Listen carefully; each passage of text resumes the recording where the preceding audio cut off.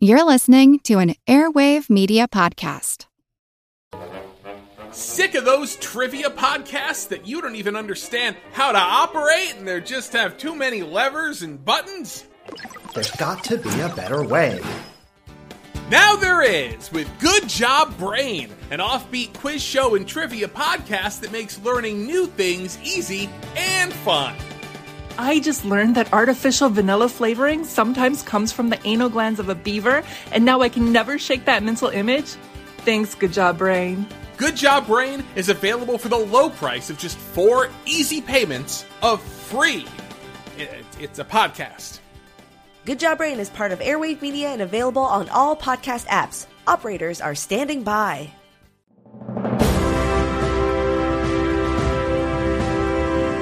Hold your ears, folks. It's showtime. People pay good money to see this movie. When they go out to a theater, they want cold sodas, hot popcorn, and no monsters in the projection booth. Everyone pretend podcasting isn't boring. Turn it off. Turn it off.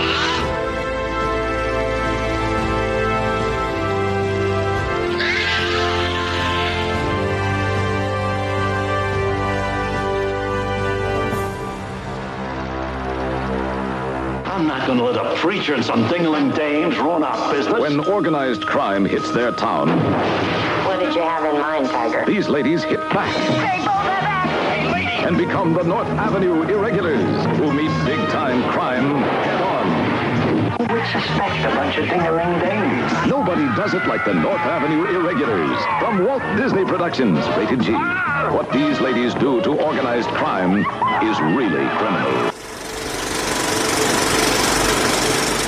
Welcome to the projection booth. I'm your host, Mike White. Joining me once again is Mr. David Kittredge.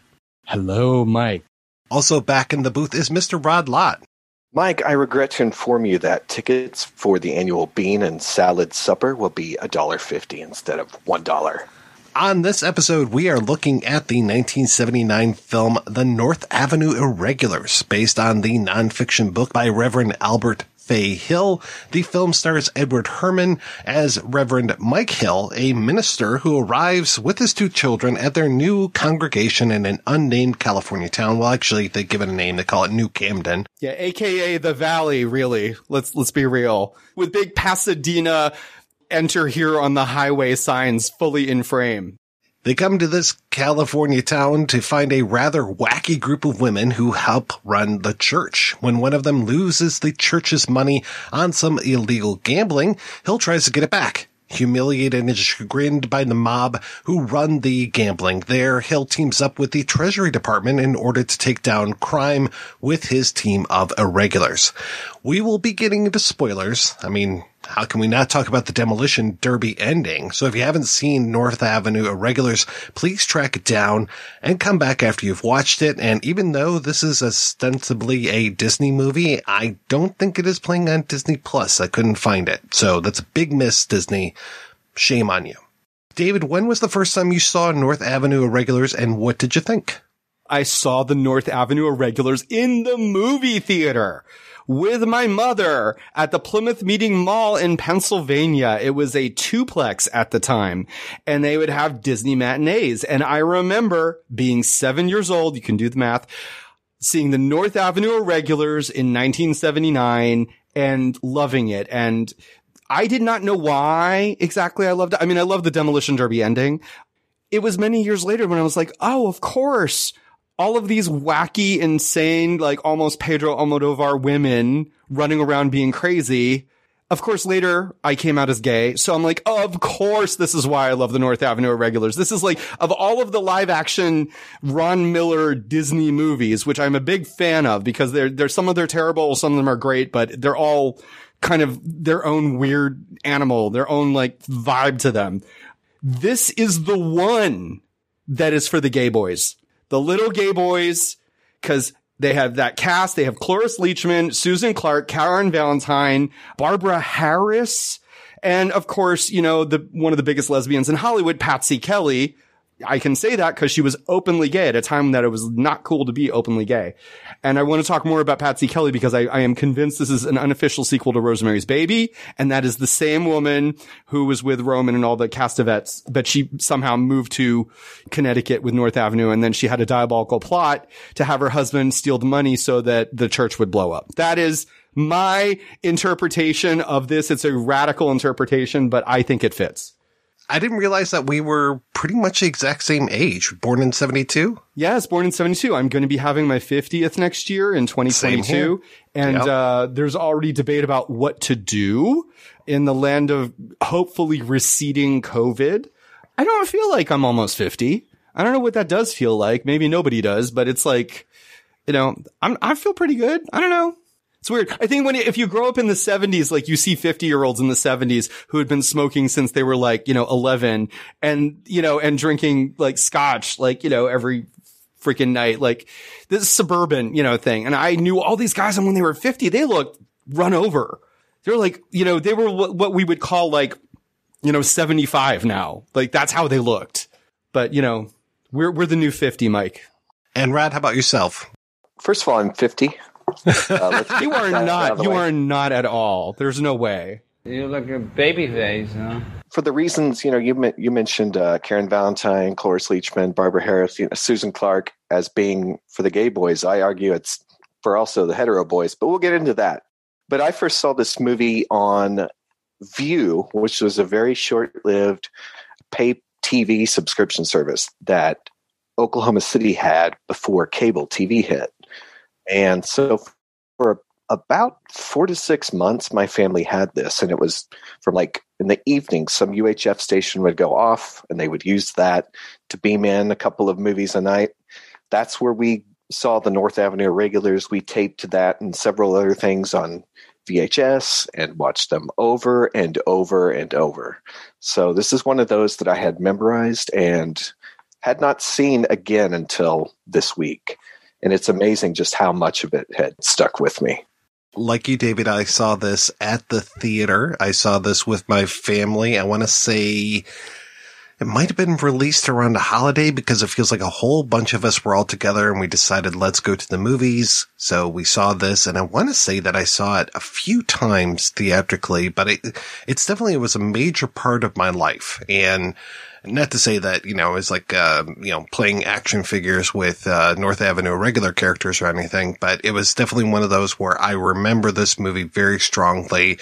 I was given an opportunity a few years ago to write about it and for Ben Omart over at Bear Manor Media, and I immediately just jumped at the chance because I love this movie. So I wrote a couple chapters, and one of them was on North Avenue Irregulars. And so actually the interviews that you're going to hear on this episode were recorded 5 years ago, maybe more than that. It was a long time ago. So the late Edward Hermann is going to be making an appearance on this podcast thanks to the miracle of recording. I wonder how you scored that. Yeah.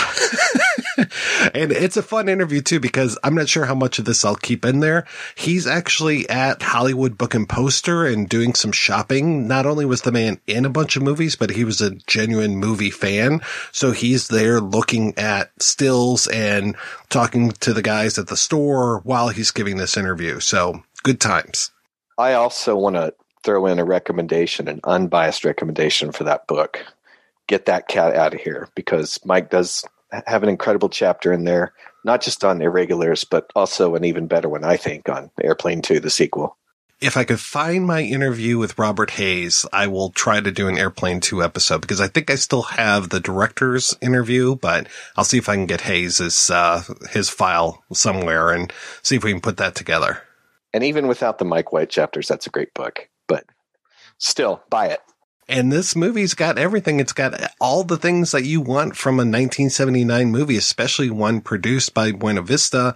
So you've got that great opening animation sequence, which I love animated opening sequences.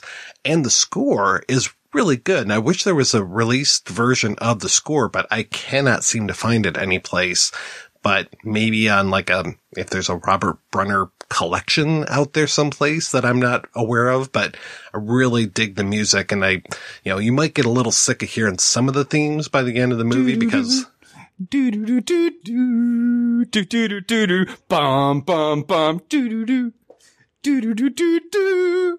The score, I should say, and the animation up front are both 110% Pink Panther ripoff. Oh, totally. In mostly a good way. The only thing I think that the animation doesn't do well is use that as an opportunity to tell jokes in the way that the Blake Edwards movies use that as sort of like silent comedy, and here's some stuff for the kids before people start talking. Because it's like you'll see, like in this, the cartoon women might just jump in a car and the car drives off, and that's it. In sunglasses. Yeah, and they all look like the female version of The Spy and Spy versus Spy. She wasn't in many of them, but they all look like that. But the only part that does sort of feel Pink Panther-y really in that animation is the last part, where they all get crushed in the back of a garbage truck. Or is suggested. I mean, you don't hear screams of terror, but it is suggested by the look on the criminal's face that they've all died a bloody death. And this is a Disney movie, so welcome, kids.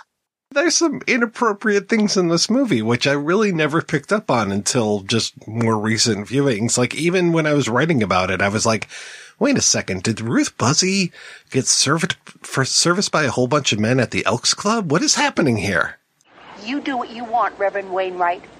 But personally, I haven't had this much excitement since I got snowed in at the Elks convention. I took that to mean that she was hanging out with the dudes at the Elks Club. I didn't get... She wasn't getting railed by the Elks?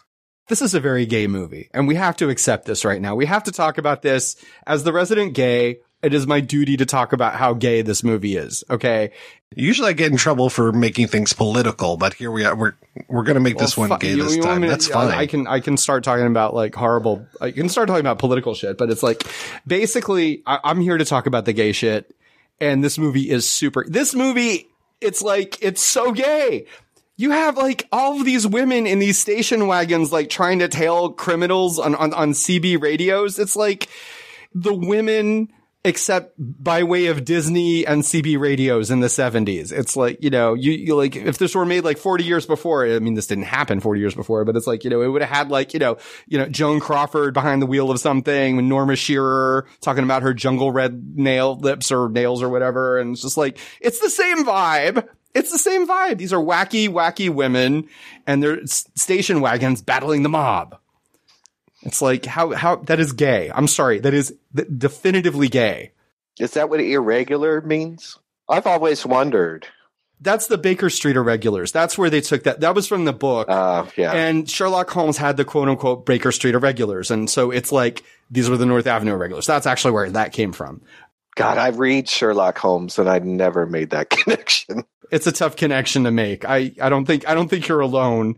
Weirdly, in the UK, it was released under a different title. It was released as Hill's Angels. Get it? This comes from Sherlock Holmes, and yet in the UK, they're just like, fuck your title, we're doing something else, okay? I don't know what the fuck your problem is. No one's gonna get that. They were probably like, no one's gonna get that, and we're British, and then, they did it anyway. It was very tough to find this book when I was doing my research, and then what I ended up getting, I got a used copy of it, and inside of it was a typed speech from somebody who was introducing Hill to whatever, some sort of like community function in, I want to say Denver, Colorado, because he was in Camden, New Jersey when when this stuff went down in the late 50s, early 60s, I want to say. And then I want to say he wrote the book in 68, so it might have been mid 60s. And then he moved out to Colorado, and then I think he stayed there until, I want to say he passed away not that long ago, because I really tried to reach out to him years ago when I was doing this and when I was writing it, and couldn't find him, couldn't get a hold of him. But yeah, this was all based on a real thing that was going on. And talk about politics. Really, it's like the mafia and the government and the police force just all hand in hand. And I never noticed that wink that the cop gives to the tailor, where he's just like, here's a here's our search warrant, wink, wink. And I was like, oh, okay, you guys are really in deep. And yeah, the cops are right there in the pocket of the mafia. Everybody's getting paid off. And that's what motivates this whole story. Mike, you're going to get complaints from the pro-mafia contingent of this country. Well, we're normally a pro-mafia show. Yeah. They're going to be like, how dare you, Mike, talk about the mafia and like, you don't demonize the mafia. They do great things. We've got a lot of listeners in Sicily. I didn't realize until your essay in the book, Mike, that this was based on a true story. I remember seeing like based on the book in the credits, but I just assumed it was a novel. I mean, that story fascinates me, and I wish that I could read more about it. I wasn't able to find the the book. And other than the clips that you've uncovered, I can't find anything more in depth about talking about it, because it's kind of amazing there's not like a whole documentary about that. Or maybe there is, and I just don't know about it. But that would be really fascinating to hear from those women. Yeah, I would have loved to have heard their stories, because it's all from Hill's point of view when it comes to the writing of it. But of course, he's giving them all credit, obviously, so which is nice that he's doing that. And it is interesting, too, that he goes out into the community and tries to get men to help him out, and none of the men will help him. And that he ends up going to the women that help him run the church. And they're all the ones that actually want to help out and try to do this. And their incompetence is probably played up a lot more for the movie, but their incompetence is what makes the comedy for this. And I appreciate that. And I also appreciate that even though they keep screwing up, they keep trying and trying and trying, and they're trying different tacks, and they never give up, and they actually succeed. And so spoilers, but I really appreciate that. That is what motivates this whole movie. It's kind of funny realizing it on this viewing, how it seems like every 2 minutes, even though it's only maybe 3 scenes, where Edward Herrmann is going back to the cops or Treasury Department, being like, the girls like to give another try. All like reaching for the Maylocks and, oh, my stomach. But they just, it's keep it on. Brilliant actor Michael Constantine. You have to hand it up. Like that's his role in so many movies. It's just like that dude being upset. That's it. That's him. And I love little Steve Franken, who is just doing a fantastic job. And he's one of these guys, these character actors where you just see him show up 1,000 times. I mean, we talked about him on the Kolchak tapes. We've talked about him on Barney Miller podcast. I mean, he's one of these faces where you're like, oh yeah, I know this guy. Yeah, I meant to look him up and I never did, but I'm sure just by those titles, there's probably a jillion more. When you look at like actors from the 70s and really the 60s and the 70s, there was a whole population of character actors that just, you can see, they just made a living and that know their names. And I ran into this when I was like doing research on my documentary, which I'm doing on Exorcist 2. Like there are like these little roles and I'm just like, I know her from somewhere. Like Dana Plato is in it, and Dana Plato's mom has to freak out at one point because Dana Plato's been miraculously healed by Linda Blair. She's this woman, and she's this very particular kind of like 70s woman where she's like, she looks like she's really like mid 40s, but she's done up to be like early 60s or something. And her whole line is just like, she's talking. This has nothing to do with the North Avenue Irregulars, but I'm making a point. But basically I looked her up and she was like the lead in like a sitcom that was on for one season. And then she was like on The Love Boat and she was on this other thing. And she was like, she just did all of this stuff. You look at these actors and he's one of them. And it's just like, you can tell their whole year because you could look at like the TV shows that, okay, you did a walk on that and you did a week on that and you did this on that and you were in this supporting role in this Disney movie and this AIP picture and this like, Frank Perry movie for Paramount or whatever it is. And it's just like that was a career. That was a whole like kind of, and it's weird because it's like it captured in film and television. We can go back and look at it and see the connections of kind of where they swam to in this pool of entertainment production. Now I think it's a lot more fragmented. I mean, there's just a lot more stuff, but it's a lot more fragmented. And actors make their livings, but it's not just on like TV spots and film roles. It's in everything. It's in commercials. It's in, video games. It's on podcasts. It's on everything. Influencing. Yeah, whatever. I mean, cameos. I mean, it's just like literally it's just such a different industry now. And I think one of the things I would love to talk about with regard to this movie, and what I think the greater story is where it came in the Walt Disney production line, because basically Ron Miller, and Mike, stop me if I get anything wrong because I'm not a Disney expert, but this is what I know. Ron Miller was Walt's son-in-law. Ron Miller was the executive producer of basically every Disney movie, every Disney live action movie. I don't think he had to do with animation as much. From about, I would say, the mid 60s, like the Dexter Riley, movies, The Computer Wore Tennis Shoes, Strongest Man in the World, Gus, all the way through to the early 80s when there was this massive implosion. And North Avenue Irregulars is one of these movies that came at the end of this entire era of Ron Miller being the executive producer. And there were 2 or 3 directors that they all, like Vincent McEvedy was one of them. Tokar was one of them. Something or other Tokar. I don't have it in front of me. At any rate, they would do these movies that are very cheap, but almost formulaic, but kind of unique in their way. And there's a list of them. It's like goes from like Super Dad to One of Our Dinosaurs is Missing, Candle Shoe. Some are good, like Freaky Friday is really good. The Apple Dumpling Gang is pretty good. The Love Bug, of course, spawned 3 sequels of varying degrees of quality, but a couple of them are good. So you have these movies that are like, that have this like kind of vibe to them. And it was at this point in the late 70s that Disney was, they were losing money. They weren't making money on their movies the way that they had been. I mean, in the 60s, The Jungle Book was like one of the biggest movies of the year. Mary Poppins, one of the biggest movies of the year. They hadn't had any successes like that for years. And there was talk about Disney being bought out and they were going to change leadership, which they did to Michael Eisner just after this period, really. But, this was when they made The Black Hole. The Black Hole, the same year, was their $20 million answer to Star Wars. And it was it did not flop, but it wasn't a hit either. It was like this mid-range kind of like, it made its money back and a little bit more maybe, but not much more. And it was tonally crazy. Disney did not know what they were doing at that time. They wanted to make more grown-up movies, but they still had that Disney label. But they did realize, and this is where North Avenue comes in, that they had to get a little more ambitious because, No Deposit, No Return and Unidentified Flying Oddball was just not going to freaking cut it anymore. North Avenue Irregulars, if you look at it in kind of terms of what all the other movies were happening, it's actually a bit elevated compared to the live action Disney movies, maybe with the exception of Freaky Friday, which I think is its own kind of cool thing, but it's elevated certainly over like stuff like No Deposit, No Return and Snowball Express. Yeah, Snowball Express, Super Dad. Cat from Outer Space. Cat from Outer Space is actually pretty good. If you watch that again, it's not a bad movie.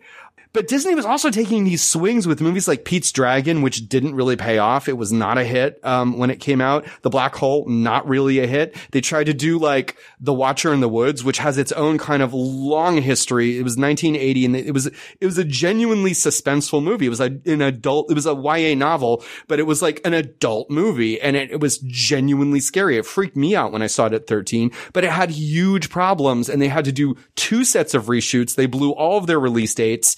And it ended up being kind of this like flatline release. And then it all kind of came crashing down and Michael Eisner took over. And then Ron Miller was kind of given, shown the door. But I will say like the movies themselves, it shows this it's a particular attitude about movie making.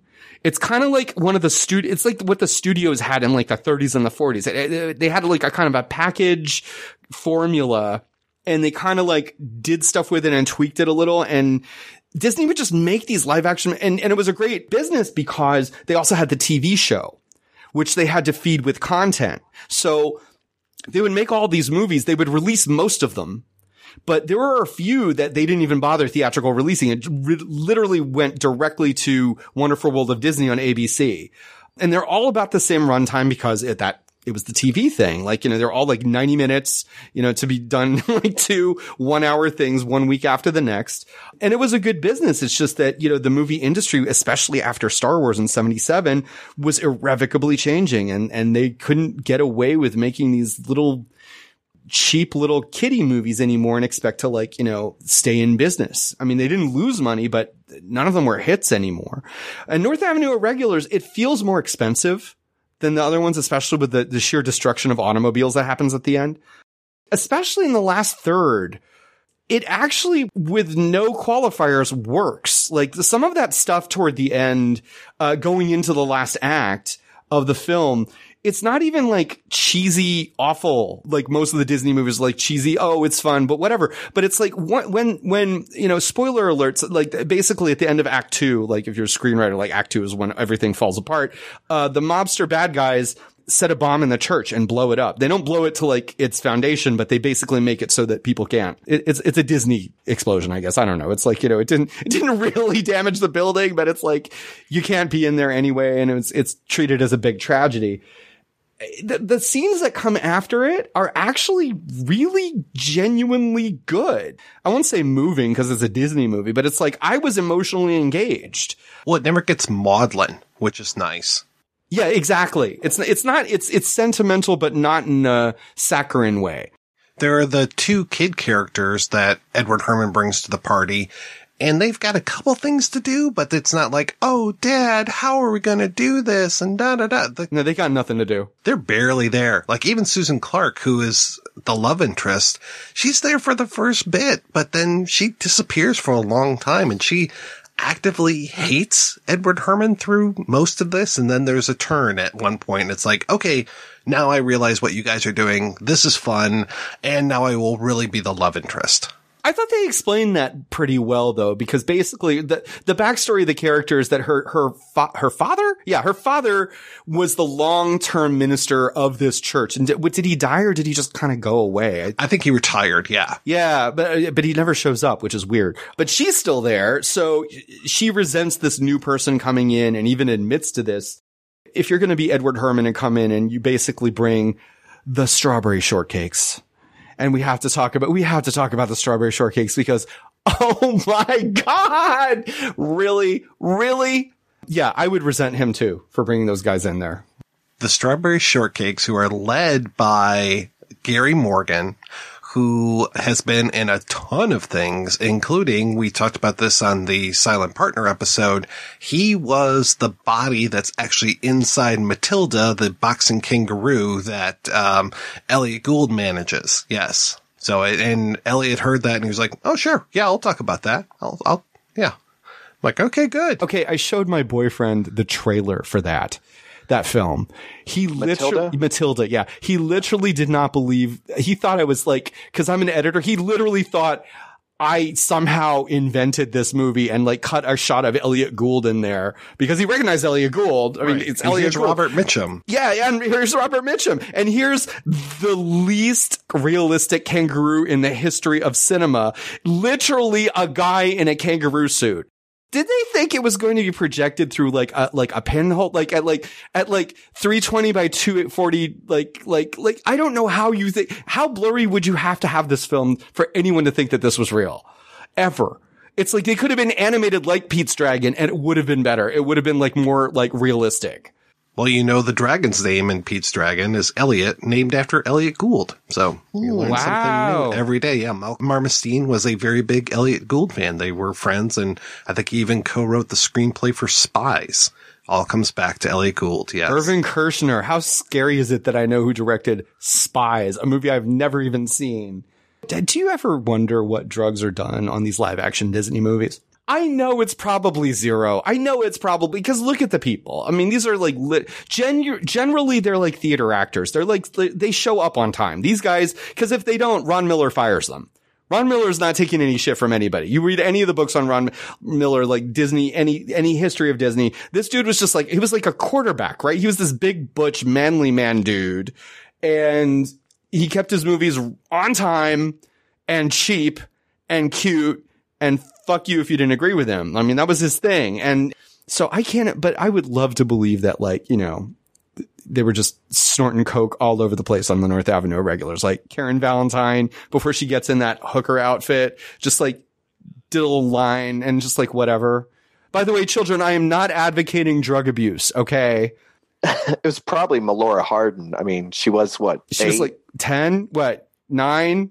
I didn't realize she was in this until this viewing, because obviously she wasn't a star back then, but I almost couldn't believe in the credits. I had to pause it, go to IMDb and make sure I wasn't confusing her with like Melora Walters or Oh, I did. I thought it was Marilla Walters. I'm like, was she in Magnolia? Like, was that? No, I had to look it up. That's Walters. Yeah. Yeah, that's Walters. That's not Hardin. But can we, I don't want to hijack this, but can we talk about Barbara Harris's wig? What is up with Barbara Harris's wig? Okay, first of all, Barbara Harris, if you don't love Barbara Harris, you probably don't have a heart, because she is so great. She is so great. She is a great actor. She was not in nearly enough, and she's wonderful. And she's wonderful in this. And I just wish that she had a whole nother movie based on her character in this. But she is wearing a very unfortunate wig throughout this movie.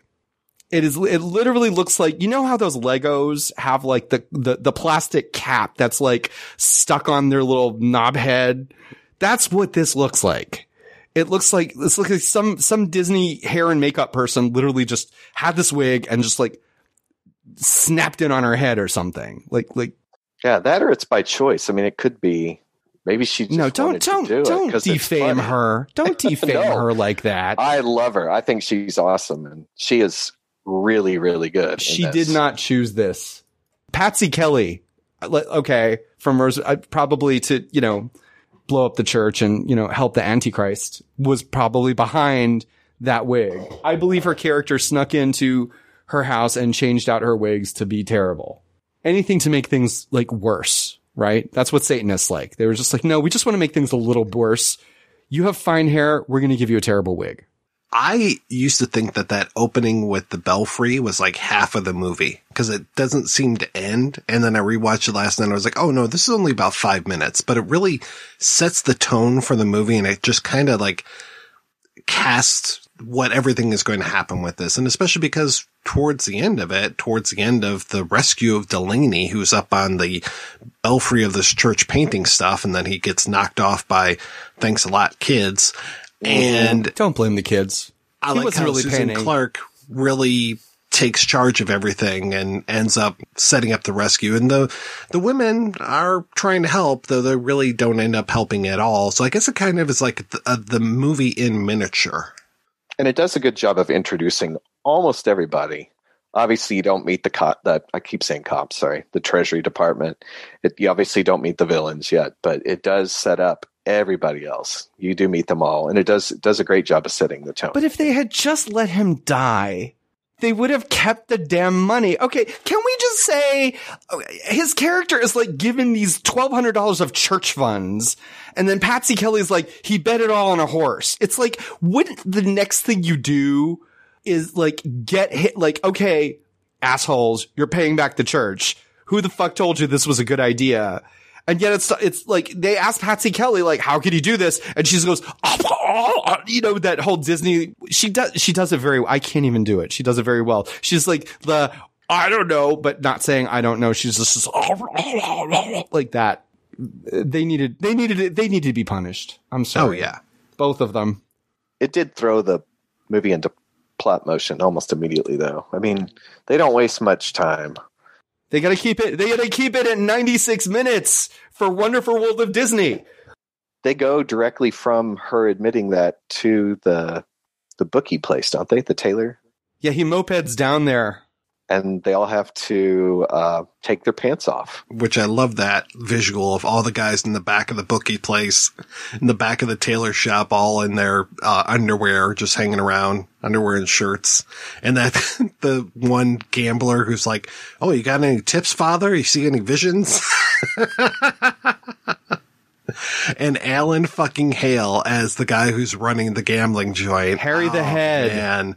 Harry the Hat. Oh, I'm sorry. Excuse me. And Carl Ballantine as that tailor dude. What is Sam the tailor or whatever? Okay. This dude was in everything. This dude, like, you see his face, you're just like, oh my God, what wasn't he in? He was in everything. But yeah, Alan Hale with the most disgusting teeth I have seen in a Disney movie ever. Did you see that close up of him with the teeth? Even on VHS, you were probably like, oh God, that's disgusting. He needs to brush his teeth. What is this about? Well, he was without toothpaste for at least 3 years, right? On Gilligan's Island. It was a 3-hour tour. Yeah. Sorry, that was a bad joke.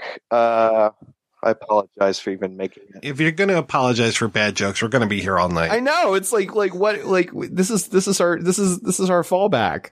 The Edward Hermann asking Alan Hale for the money back. I couldn't help but think of Lost in America, where Albert Brooks goes to Gary Marshall to ask for his money back. And I didn't realize till now, it's like you ask one sitcom icon and here you have another sitcom icon. Totally coincidental. But it's hard not to think of that. And they basically laugh him off too. But again, it gets onto the next scene almost immediately. This movie is fast. It is. It's really tight. Very fast. And in a good way, because it doesn't feel rushed.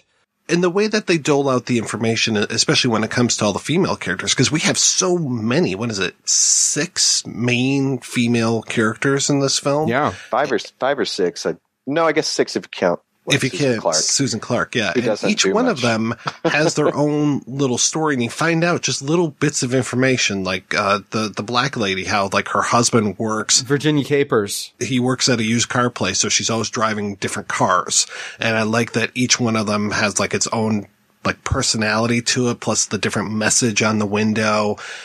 You've got, I don't think we ever see the husband of the Barbara Harris character, but we know that she's got just a shit ton of kids and dogs and chickens and a duck. My God. There's a chicken and a shit duck she has to put up and with. A I feel so bad for her. Look, she made her own goddamn decisions. Okay, like did she? She did. I'm calling it, and I'm saying she did. She made her damn decisions to have all those damn kids. And you've got the whole thing of the wedding that's going on with Karen Valentine, the Jane character, at the whole time. Marrying the gayest man in history. Okay. Oh my God. Oh, who just is in love with his car, man. He just loves that car so much. Pulled him out of the Continental Baths. Just like, hey, you want your SAG card? Get over here. Ron Miller wants to talk to you. Yeah, that guy has never done anything before or since, I noticed. Howard, and his name is Dick Fuchs. And who is completely henpecked by his mother, Mrs. Mother Carlisle, who's played by Dana Dietrich, who for me, and maybe probably for you guys too, because we're all around the same age, she's Mother Nature. You don't mess with Mother Nature. Oh, come on. That's a stick of my sweet creamy butter. That's chiffon stick margarine. Chiffon stick margarine? Right, chiffon fooled you. It's not nice to fool Mother Nature. If you think it's butter, but it's not. It's chiffon. Yeah, she's an icon. Oh, yeah. And then Cloris Leachman, who's got a major crush on the minister, on Reverend Hill. There aren't a lot of single men, okay, near North Avenue. Okay, she's a classy lady, and she's just like, oh, a nominee. Like, I'll be damned if any of these other bitches are going to take my man. I've decided this is my property. I'm going to get done up. Alfredo will do my hair and nails, and it's a done deal. I mean, he's a widow. He might want to, just like time to live again. Edward Hermann, you got these 2 kids. Like, come over here. We're Presbyterians. We're not Catholics. I will fuck your brains out. It's not a crush. She wants to fuck him. And if you look that scene where she thinks she's going to meet him up for sex, and she turns to the camera and starts walking off, and she gets that look on her face like, oh my God, this is what my O face. Well, he totally fucking led her on. Like, he was a dick. That was a dick move, Reverend. You thought you're turning on these poor ladies. It's just like, you need to show up. I'm not 100% certain he was leading her on, because Edward Hermann to me has always seemed like asexual. Like, there's just nothing there, especially in the character. He doesn't really even seem to be interested in Susan Clark. Watch that scene again. He leads on Cloris. That was not Cloris's fault. Cloris Leachman isn't like well, first of all, she was a fucking icon. But that character, she was led on. She was just like, I'm just going to go home and, what did she say? Like, I'm going to watch some TV and then just hit the feathers. Eat a frozen dinner. Yeah, and hit the feathers. And hit the feathers. And how he's like, what are you doing around 9 o'clock? And, oh, no, in the school rectory. Yeah, we'll meet there. Yeah. Against the wall in the school rectory. This is not fair, what he does. And she even goes like, I'm going to get you for this. I'm just like, yes, fucking get him. That was a dick move. You thought you were getting some D and you ended up like in a room with fucking, talking about CB radios with a bunch of women. It's like, that's not what she wanted. There's a time and a place. I want to know what she does for a living, because she's the one that spots all the money for the CB radios, and she's driving that very luxurious car, and she's getting her hair and nails done multiple times in this movie. Like her husband left her some money. That's what I'm saying. That's what I think. That's what I'm bringing to it. Yeah, she's divorced, and she took him to the cleaners. That's my take on it. Or she killed him. Or Patsy Kelly killed him. Patsy Kelly came over with the Satanists and be like, we're going to sacrifice your husband. And Cloris is just like, what do I get out of it? And it's like, a pink car and some fucking awesome nails. And Cloris is like, deal. Spoiler for the interviews. I love that no one has anything nice to say about Cloris Leachman. Look, no one needs to. She's a fucking legend, okay? It's Cloris fucking Leachman. I don't care. You work with her, it's an honor. There was a through line in all those articles where it was like praising her for her work, but saying she was a handful. Like it's sort of the backhanded compliment, but she is, like David says, she's an icon. It's all on screen. She is, I would say she and Barbara, everyone's good in this, but she and Barbara Harris, and just below that, Karen Valentine, like our next level, I think, in this. And like the line I opened with is a joke on this episode, the bean and salad supper. That is not a funny line, just as written, really. But the way she delivers it is hilarious. And Cloris is Cloris. You gotta give it to her. Cut back to 1979 when we're watching this in the theater for the first time. Her just holding up her broken nails to the leader of the local mafia and just screaming with those broken nails. The entire audience is in hysterics, and she's got that crazy thing on her head to protect her perm or whatever. Oh my God, we were dying. And it's still as funny in 2021, 2022. Without irony, one of the funniest moments of any Disney live action movie during that entire 15-year stint when they were doing these movies or whatever it is, literally the funniest moment. I can't think of any moment that was funnier than that. Yeah. Freaky Friday, the end of Freaky Friday comes almost there, but Cloris with the nails, it's like, no, that is gold. And that was her idea, right? According to one of those articles, I believe, unless I misread it, that was her idea. And I love there's no dialogue, nothing. She's just screaming and holding up her hands. It's genius. It's fucking genius. Madeline Kahn would have killed to have a moment like that. So I thought about Madeline Kahn too, because Barbara Harris's delivery is a lot like Madeline Kahn's. I think it says a lot about the industry in that, both like Barbara Harris, just 4 years before this, had been up for an Oscar for Nashville. And this is what she gets out of that. We enjoy the movie, yes, but it's like these days, a person in that position usually would be elevated to something else.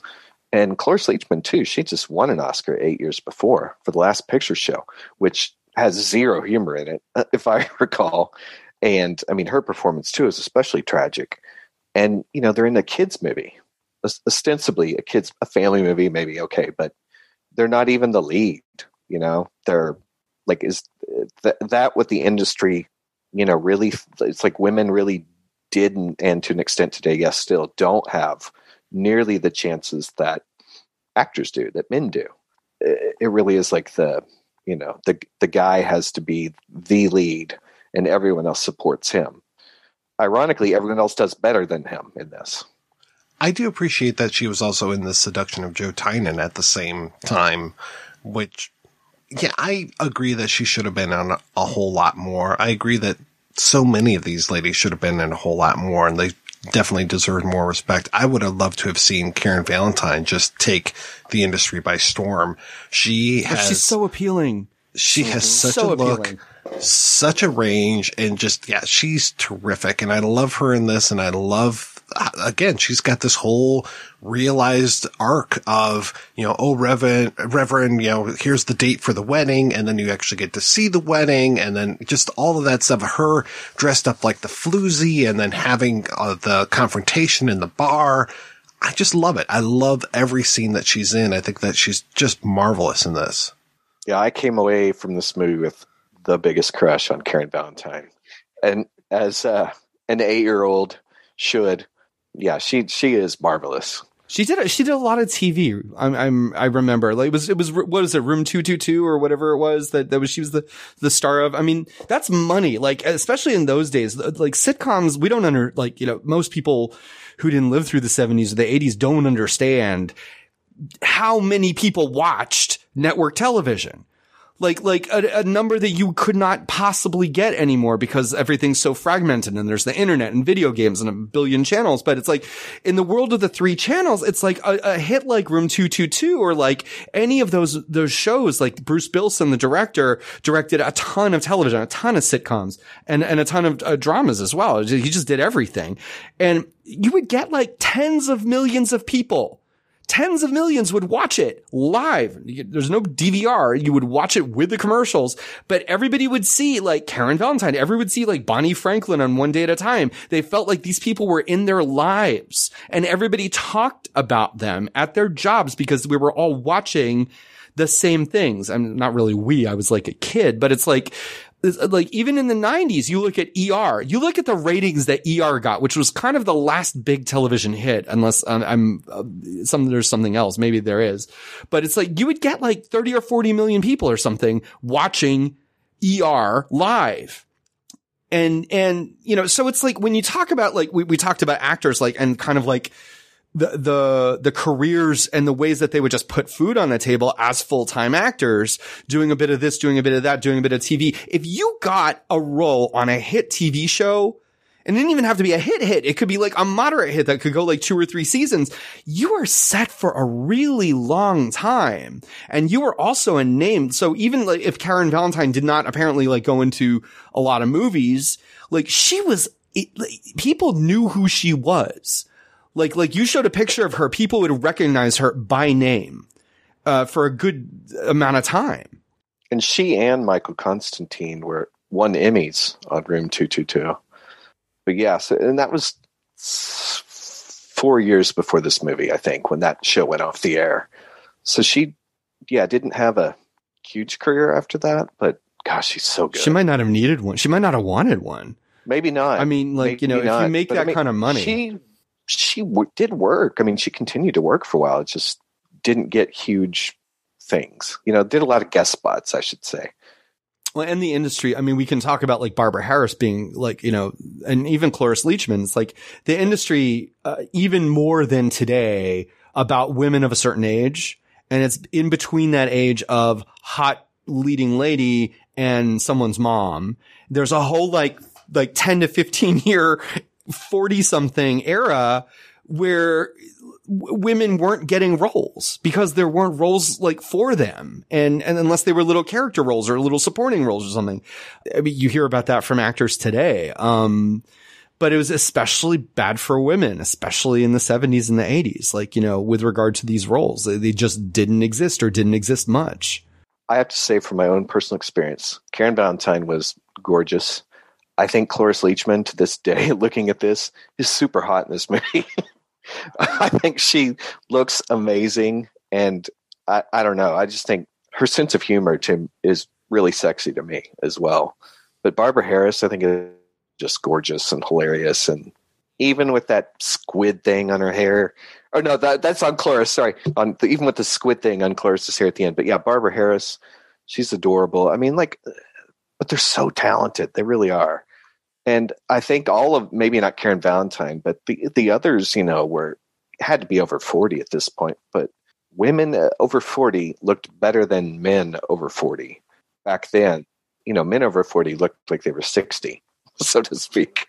the comedic timing of the women as well. I mean, when Barbara Harris and Patsy Kelly and Virginia Capers all show up to the same place, all wearing the same outfit, all wearing the same dark glasses, and then you get that hilarious thing of the beer barrel polka playing. That first sequence where they do their initial, and all fail, their initial undercover work, I think is my favorite stretch of the movie. And although the scene you just mentioned is a good one, I'm disappointed they all didn't get their own showcase like Karen Valentine and Cloris did. Yeah, and then they start to branch out and get that, because then you have the second time. So they decide, we're not just going to go after these low-level guys, we'll go after the entire bank, where the money actually gets delivered to. Because at first they're just trying to make a bet and have someone witness it. And I love that guy at the florist shop who, I don't know how tall the gentleman is, but the way that they portray him, he's about 8 foot tall. After they all fail with that, then they decide we're going to go after the bank. We'll go after the big money here and we'll take down the entire organization. That's how you get Capone. That's when they start to branch out a little bit more. And then you get Virginia Capers with the car that doesn't work. And I like these moments too, how they interact with the police, because you've got her with the cop who's chasing after her. And I'm glad she didn't get shot. And then you've got the cop interacting with Barbara Harris when she's got all the animals all over the place. And Barbara Harris is just like, hey, I don't have time for this. Yeah, they each are really great. Can I ask, though, why was Karen Valentine dressed as a hooker in that first? It's a seedy bar. It's because it's a There was seedy no need bar. for her to be. I'm not complaining. I guess it's that part of town. Always maybe? wondered. Yeah, I don't know. There's some rough parts of town with all those homeless guys hanging out by Cloris Leachman's car. Swarming the fucking car. Okay, we have to talk about the locations in this movie, because the real story took place in New England somewhere, right? I think it was, I want to say New Jersey, but I could be wrong. It's like Massachusetts or like somewhere over there. And basically, so all the live action Disney movies, almost all of them, were all shot within like 2 square miles of the Valley, which is the Disney campus. Really, it's up there. You look through anything from Midnight Madness all the way on back to like the Dexter Riley movie, and you will see the same streets, the same alleys, the same but in this movie, first of all, like 2 things. One is you have to hand it to the car stunts because they're genuinely good. Like this is in the post Smokey and the Bandit world. It was CB radios and cars, and it was like, a big thing for like a minute, because Smokey and the Bandit was the second highest grossing movie, 77. The first, of course, Star Wars, but this is literally, it outgrossed Close Encounters, Smokey and the Bandit. So just wrap your head around, that's the culture of America. So the car stunts in this movie are in a league that is way beyond a Disney live action movie. Way beyond TV. It's like, this is like genuinely good cinematic car crashes and car stunts and chases and stuff.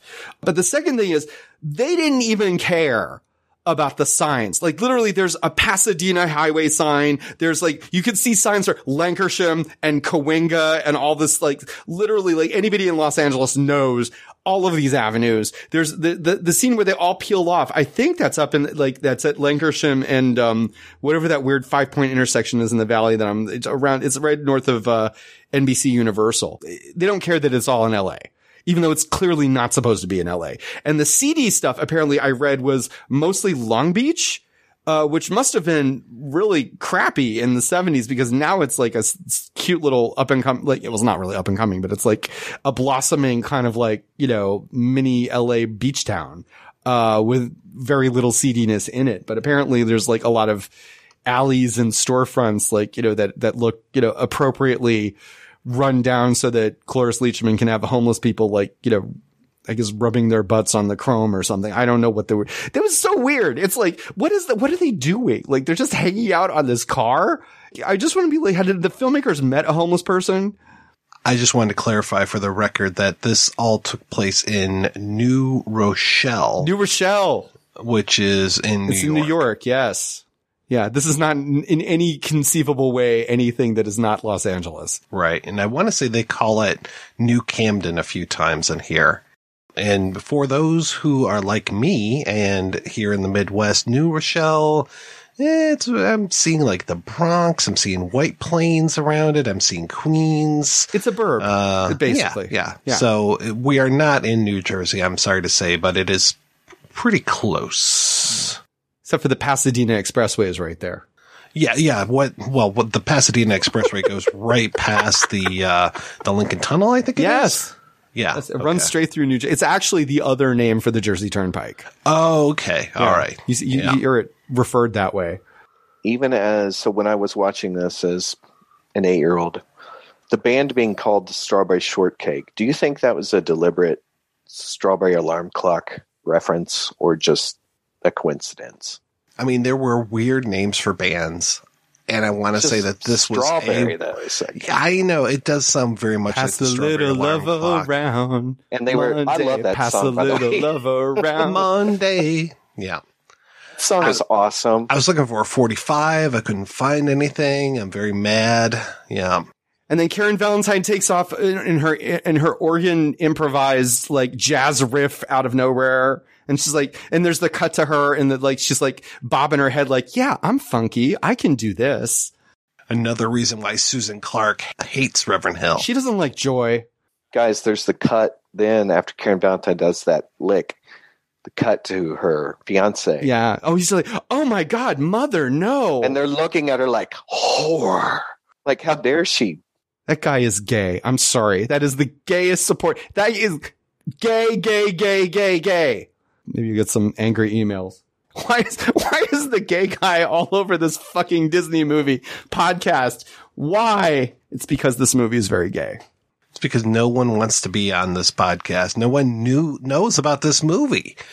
They should. Thank God you guys do. You were like the only two people that were like, oh yeah, I like this movie. I have a poster of it. It's better than like a lot of those live action Disney movies that Disney Plus took up. Because Disney Plus, it's weird. We have to talk about like, they took some very weird, questionable live action Disney movies and then left other ones that like I actually know of, like No Deposit, No Return from 76 and the North Avenue Irregulars. But they like, why would you leave off North Avenue Irregulars and include Unidentified Flying Oddball? Like, why would you do that? Even the writer, like I think who you talk to says that movie did not fucking work, and it didn't. It's not good. It's not a good movie. Dennis Dugan stars as a hapless astronaut and his robot double. Dennis Dugan, in his pre-directing career, before he became one of Adam Sandler's directors, and you know he was in this. He does a decent performance, but it's not a good movie. It's not even a good kids movie, and yet the North Avenue Irregulars not on there. I don't understand. So I don't have Disney Plus, but do they advertise it as we have everything? No, because as soon as you say that, people are going to say, what about Song of the South? I want Super Dad. Where's Super Dad with Bob Crane? Where is it? I want to see that, but where's One of Our Dinosaurs is Missing? One of the most terrible Disney movies ever with Helen Hayes. There's a ton, especially these Buena Vista films are just not there. But then you get those new Disney films, the ones from like the 2000s, 2010s. Chris Stashy made me watch a bunch of those, and yeah, it hurts. But they have stuff like Candle Shoe. I mean, it's like, I will give them credit. They have like, the original Freaky Friday. They have Candle Shoe. They have a bunch of stuff. I think they have that, what is the Ustinov Blackbeard movie? Blackbeard's Ghost. I think they have that. They have Swiss Family Robinson. I think they have 20,000 Leagues Under the Sea. They have a lot of really great Disney movies. It's just like, because if you grew up in that era, you remember seeing these stupid movies on Wonderful World of Disney, or you remember being taken to like one of these matinees where it was like showing, because they would come back every once in a while. Like mostly not the live action. Mostly they did that for the animation, but every once in a while they'd be stuck on a double bill with something. Again, it's like a fascinating insight, especially if you know the context of an entire philosophy of kind of like factory movie making. There are little bits in a lot of the better movies, and this is one of them. It's kind of a meta nod to the process itself. It's like, the whole like last act of the North Avenue Irregulars, I think actually is like without any asterisks, a really decent movie. Like it actually works on its own terms without any kind of kid movie, like, nostalgia cloud or anything. It's the Demolition Derby stuff from a technical aspect is kind of amazing. Like what they do in that sequence. I don't know how long it took them to shoot. I know being that it's like a Ron Miller live action Disney movie, I'm sure they did it in like a third of the time that they should have, but it's really good stunt work, really good effects. I mean, a lot of it's like that terrible, proto blue screen stuff. And you can always tell when one of those process shots shows up, but a lot of it is not. A lot of it just like the way it's cut, the way it's scored, the way it's acted. Like I always found myself watching and being like, did they board this all? And then I, read your transcripts of the interviews that you're doing, and they did in fact board this movie, and they had to have, because there's a lot of intricate like smashing of stuff and big physical gags in this last like kind of demolition derby sequence. And it's impressive. It's just impressive. I don't think I've ever seen a movie like that or a sequence like that in a movie. For me, the movie is least effective when it gets into that big chase demolition derby stuff, because with the exception of where they cut into the characters, the interaction of the women is what makes the movie for me and always has. So it is good, but it's for me the least effective part of the movie, just because but I think a lot about a lot of movies. Like the third act always seems to go a little out of control, but the setup is almost always the best part of the film. I loved CB stuff when I was a kid. So, in fucking like BJ and the Bear and stuff. Convoy. I loved that kind of stuff. Absolutely. And then my dad was a race car driver, and I used to go with him to the races, and they would do the demolition derbies on Friday nights. And so I was just all about having a demolition derby in this movie. So this ticked so many boxes for me. So when they get to that as the finale, I'm like, yes, please, this is fantastic. And then that's also, the third act is where Ruth Buzzy shows up, and she is phenomenal. I love her in this. I mean, she is always great, but when she shows up in this one, and I love that she looks so prim and proper, and that she ends up being a CB'er and just helps out with everything. And then that the Reverend that's in the back seat ends up helping out with stuff. Like, oh, look at the dust is still settling over there. It's wonderful. I love how they all group up together and they're all just trying to solve this case. And like I said, it ticks all those boxes. I totally forgot that she was in this till her name pop up in the credits. But I think that's a strength of the movie, is that you could take her out and it would still be just as good. Like even though she brings what she always brought, like I don't think the movie would lose anything without her. I would lose something without her. Maybe that's me having to see Skate Town USA way too many times. I mean, this whole movie is just stocked full of great actors, even to like that Louisa Moritz that shows up when he's going around trying to find members of the church and goes there, and Reverend Hill gets completely turned off. Why? Because she likes yoga? What? And it's funny. He's like, you can still be a Christian and like yoga, maybe. It's sort of iffy on that. We've come a long way since then, but yeah. I kept expecting her to break into Dance 10 Looks 3 from from Chorus Line. Chorus Line. She looked a lot like Audrey Landers, basically, is what she looked an awful lot like Audrey Landers. Another great actor from that era who had like kind of a career doing this or that, she came from theater, but then she did a bunch of television and did all this. And, I'm sure she has a very nice house in the Valley. With Louisa Moritz, when she popped up in the credits, I didn't remember her being in this, but I was expecting her to be in more than one scene. But then when that came up, I was like, oh yeah, that was it. But I didn't know who she was back then, but like I do today. But yeah. She was good. I wish she actually were part of the group, although she wouldn't step foot in a church. I mean, as soon as you start to do yoga, you're shaking the devil's hand. It's the gateway stretch. Talk about the CB radio stuff. I love what the Hicksploitation movies, as they're called, and she's in one that I really love called Six Pack Annie. Oh, I've heard of that one. Have you seen that? No, I haven't seen it. I've heard of it though. Yeah, Moritz is in it, but one of the Mike Hammer girls, Lindsay Bloom. Lindsay Bloom, yes, is the star of that. She is phenomenal. That's a fun one. Why didn't Disney release a Blu-ray collection, the Ron Miller era? I would have paid so much money for that. Like, just like every live action Disney movie made from like, what is it, 66 or whatever, 67 to 1980. It would end with Watcher in the Woods. It would begin with like Dexter Riley or something like that. One of those like movies when they started all this craziness. That Darn Cat. It would have started with That Darn Cat. Everything from That Darn Cat to Watcher in the Woods on Blu-ray. Mike, have we missed any of the inappropriate things we need to talk about? The only other thing I can remember is Mother Carlisle using the G word, gypsies. Oh, yeah. At the wedding. No, I still hear people say like gyp and stuff, and I'm like, oh, you probably shouldn't say that, but yeah. Mm-hmm. So can you say this film had gypsies, tramps, and thieves in it? Yeah, it kind of did. I appreciate, too, that during that demolition derby that it is Reverend Hill who gets thrown into Mr. Rocco's car and then has to wrestle him, and it's the... With a gun.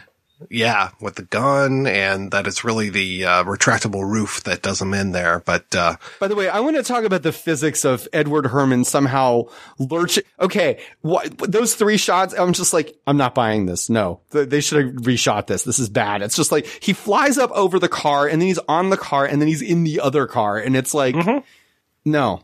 It sounds legit to me. No. I don't even think the Matrix could pull off that. It's like, it was just like, no, I don't know how you get into that car, but this is not the way. I don't know how tall he was, but he looked, to me, he looks tall. He is tall. So you remember the Lost Boys? Yeah. He was always just like, hello, Diane Wiest. I'm a foot taller than you. It's funny you say that because when he died, everyone's like, oh, Edward Hermann from Lost Boys and Gilmore Girls. And I'm like, no, North Avenue Irregulars. Yeah, exactly. Yes. Exactly. Come on. But to your point from earlier, as far as how quickly this movie runs, I mean, as soon as they're done defeating Mr. Rocca, they are back at the church announcing that it's going to close. Wait, nope, here comes the car. Everybody piles out. Oh, wait, nope, we're going to reopen the church and we're going to reinstate you as the Reverend and everything's good. And Susan Clark is now your girlfriend and off we go. And boom, the end. That is Billy Wilder. Never stick around. Wasn't that one of his things? Like, don't stick around. Yeah, that was that's what I thought of. I was like, this is like the end of Some Like It Hot. Play us out, strawberry shortcake. We're gone.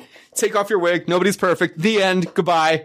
There's not a wasted shot in this movie. No, it's super. It's very well cut. It's very efficient and very well acted. Despite that whole, I have to say, the opening bit of business with the steeple, it's a bit much. It's like, you have to like, okay, I know I'm in a Disney movie, but come on. Come on. I think it sets the tone because what I was worried about now, even though I'd seen it many a time and worried about back then, was that it was going to be, depressing, like mom's dead. Are you going to find a new mom and all that stuff?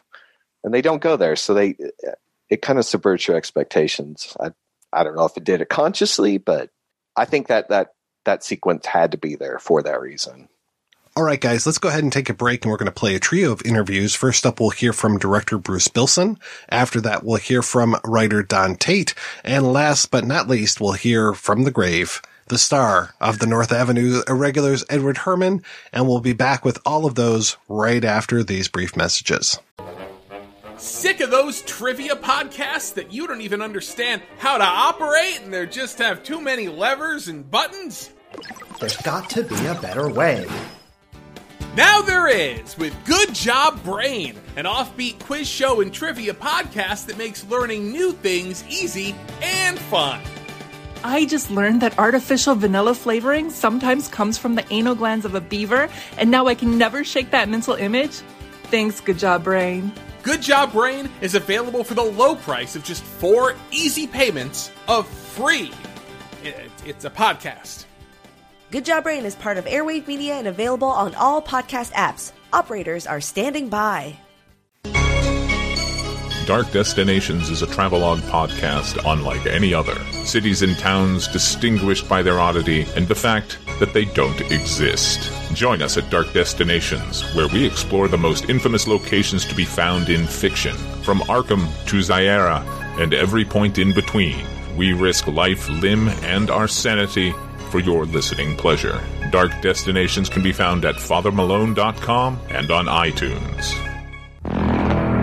In 1985, a curious phenomenon occurred. The Twilight Zone returned to television, featuring all new tales of mystery and imagination from the minds of Ray Bradbury, Harlan Ellison, George R.R. Martin, and Stephen King. Dreams for Sale, the Twilight Zone 85 podcast, looks back at that land of shadow and substance and re-examines the groundbreaking successor to Rod Serling's legacy. Featuring new interviews with the show's creators and cast, Dreams for Sale can be found on iTunes and at twilightzone85.com.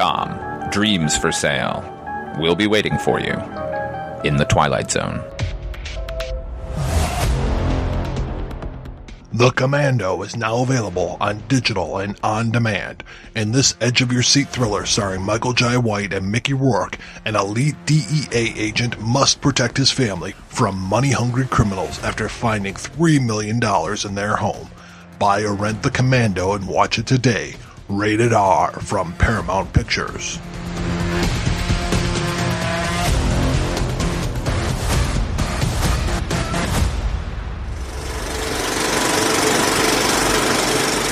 Welcome to the interview portion of the show. First up, we are going to hear from director Bruce Bilson. This was your first feature film? Yes. I'm a television director. I'm an episodic guy, and that was my career. And at the beginning of it, it was always comedy. Well, I was an assistant director for 10 years and worked at Desilu. I worked on The Lucy Show and Red Skelton and December Bride and Armis Brooks, all those old shows. And then I ended up on the Andy Griffith Show, and I was the first assistant director on that for the first 3 years, which was one of my favorite jobs.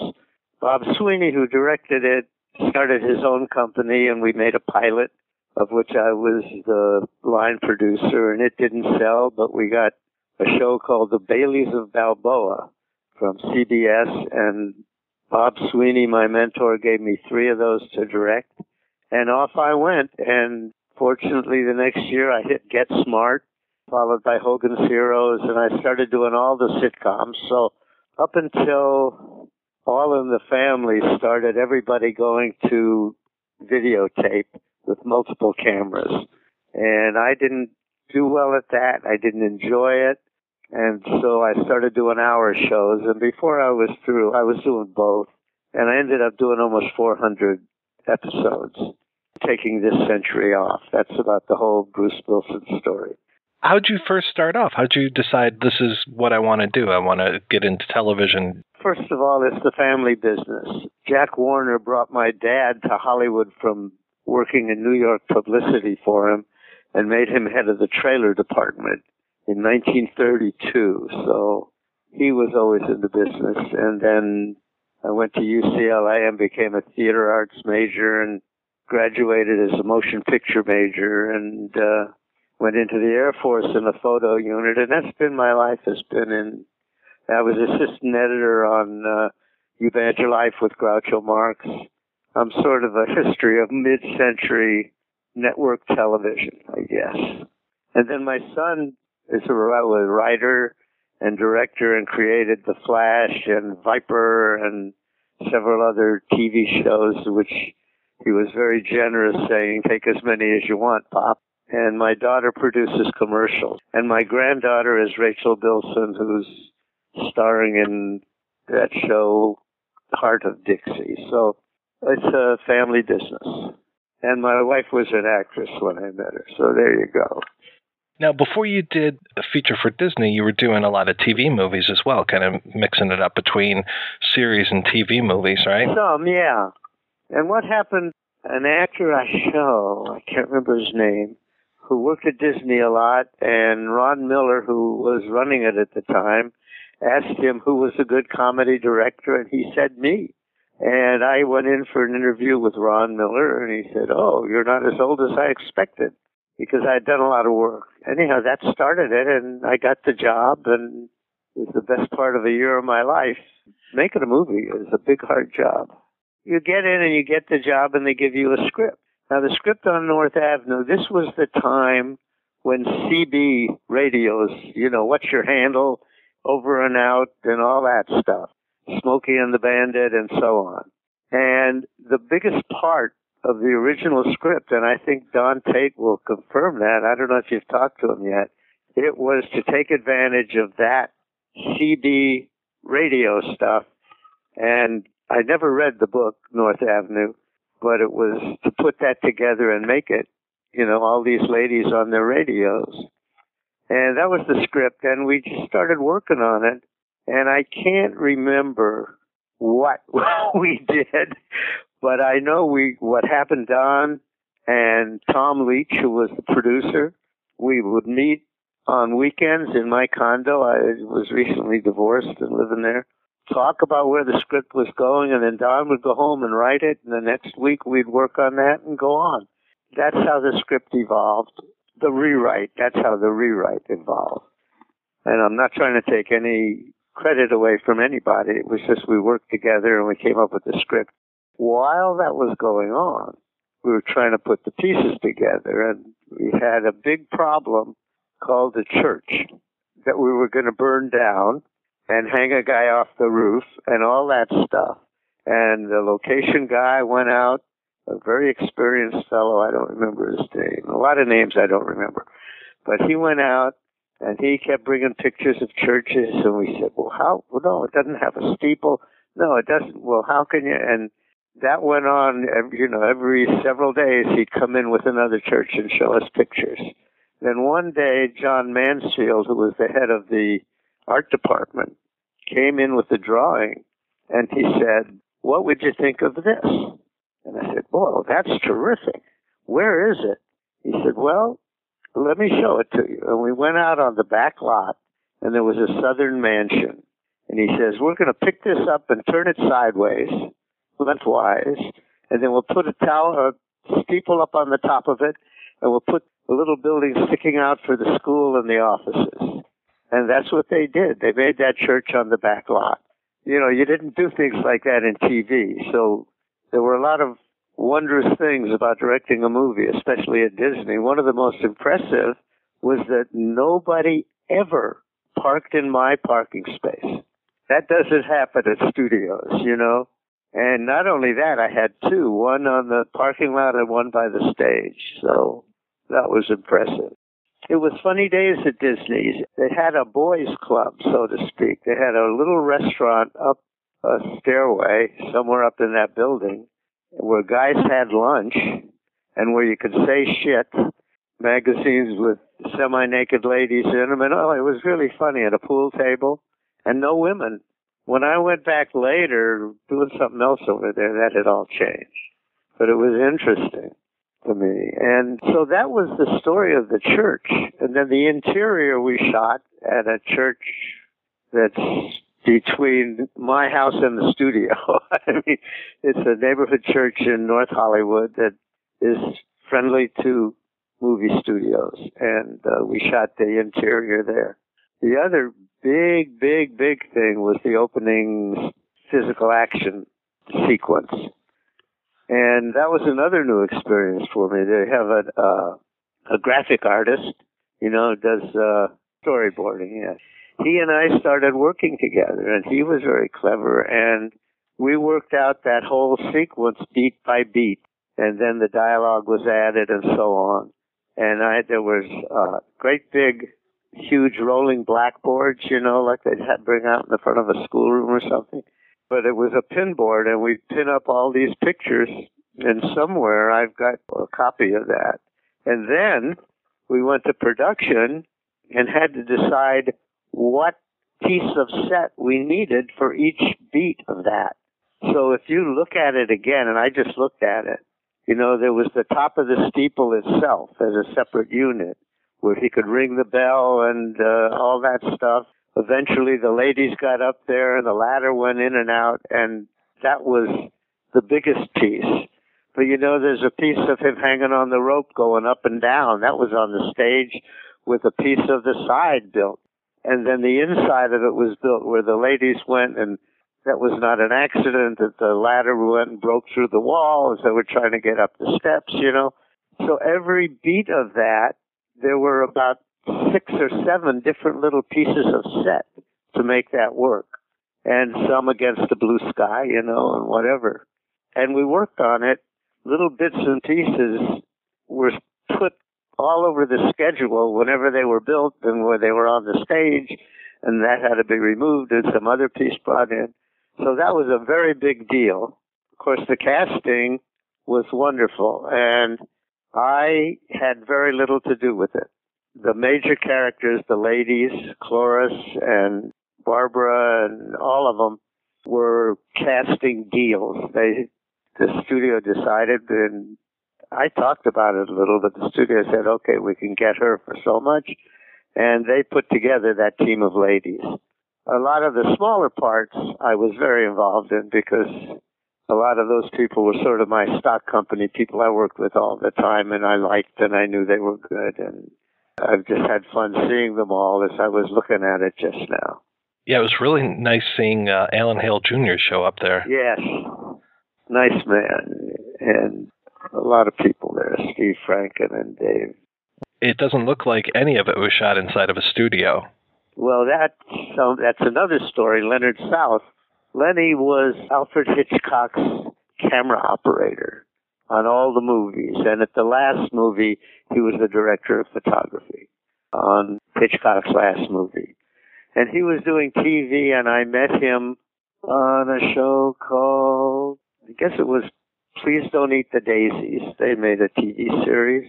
And Lenny was a cinematographer, and I had just started sailing, and he was a sailor, and we became buddies, and we worked a lot. Whenever I could choose, I chose Lenny, and we did that together, that movie. And he helped me, like in those days, doing a dolly shot where you laid track was a big deal in television because we worked on such short schedules. But suddenly I was doing some of that, starting to do something like that. He said, Bruce, it's a feature. You want a dolly track? We'll put a dolly track. Okay. Thanks, Lenny. And so he was a great guy and helped me buy a boat and was a great friend. And unfortunately, he got Alzheimer's, and he's gone now, but he was a good guy. And, another thing was that intersection where everybody went in a different direction. Finding that was very difficult. Finding a place where you had that many streets coming together instead of just two crossing. And we had a big crane. We got up there and shot that. I can't imagine the level of coordination that you needed to have with all of those. I mean, just so much of the film takes place in a car, and just all of those shots and getting all that straight. It's all, it's all doable. We know how to do most of it, and now they do stuff where they don't, that is beyond me. I mean, I just saw The Life of Pi. Oh my God. Look at that tiger, man. It's incredible. That's how you make a movie. You have a problem and you figure out a way to solve it, and what the pieces you need are available. That shot where they're all getting ready to go in their cars and they're giving each other the thumbs up. That happened. That was not in the script. That suddenly all those cars were there, and somebody suggested that. I don't even think it was my idea, but I thought it worked great. Reckon that Jaguar. One of the things, one of the worst days of the whole prep was doing wardrobe with Cloris, because Tom Leach and I were locked in a dressing room with her for 2 days, with her saying, and she's got a mind that goes everywhere at once. And it was really fun watching her in this movie because, boy, she was always in there. I mean, the biggest joke in the movie for me was when she broke her fingernails. Yeah, and that was her idea, I think. That was one of those things that came to happen because she made the fingernails that way. That's who she wanted to be, And so there they were, and then that particular thing was done on the stage with a green screen or whatever.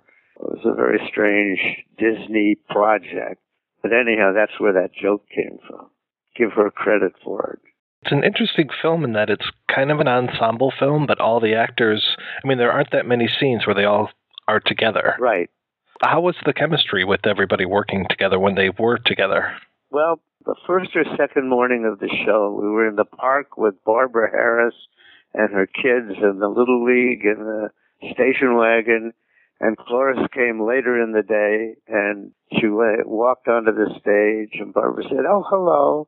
And she said to Barbara, "Why are you wearing a wig?" And Barbara was somebody who played off of that sort of insecurity anyhow. So that was like a very strange start. But all of the rest of it was fine. It was fine. We had a good time. You know, we had the little music, but everybody got along. And just Chloris is wonderful, but a handful. Not mean, but a handful. And I mean, we did that wardrobe.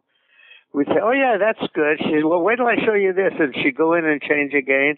And then she'd say, well, wait a minute. No, you know, I can change this. You like the other one? Well, maybe I can put, you know. And it went on like that, like for 6 hours, twice. And Tom and I came out. I said, that's the worst day of prep I ever spent in my career. Just exhausting. She could exhaust you. I worked with her several times in several places. We did a show called Nut House that she was also in, that I did. How was it working with Edward Hermann? It was fine. We had no trouble with anybody.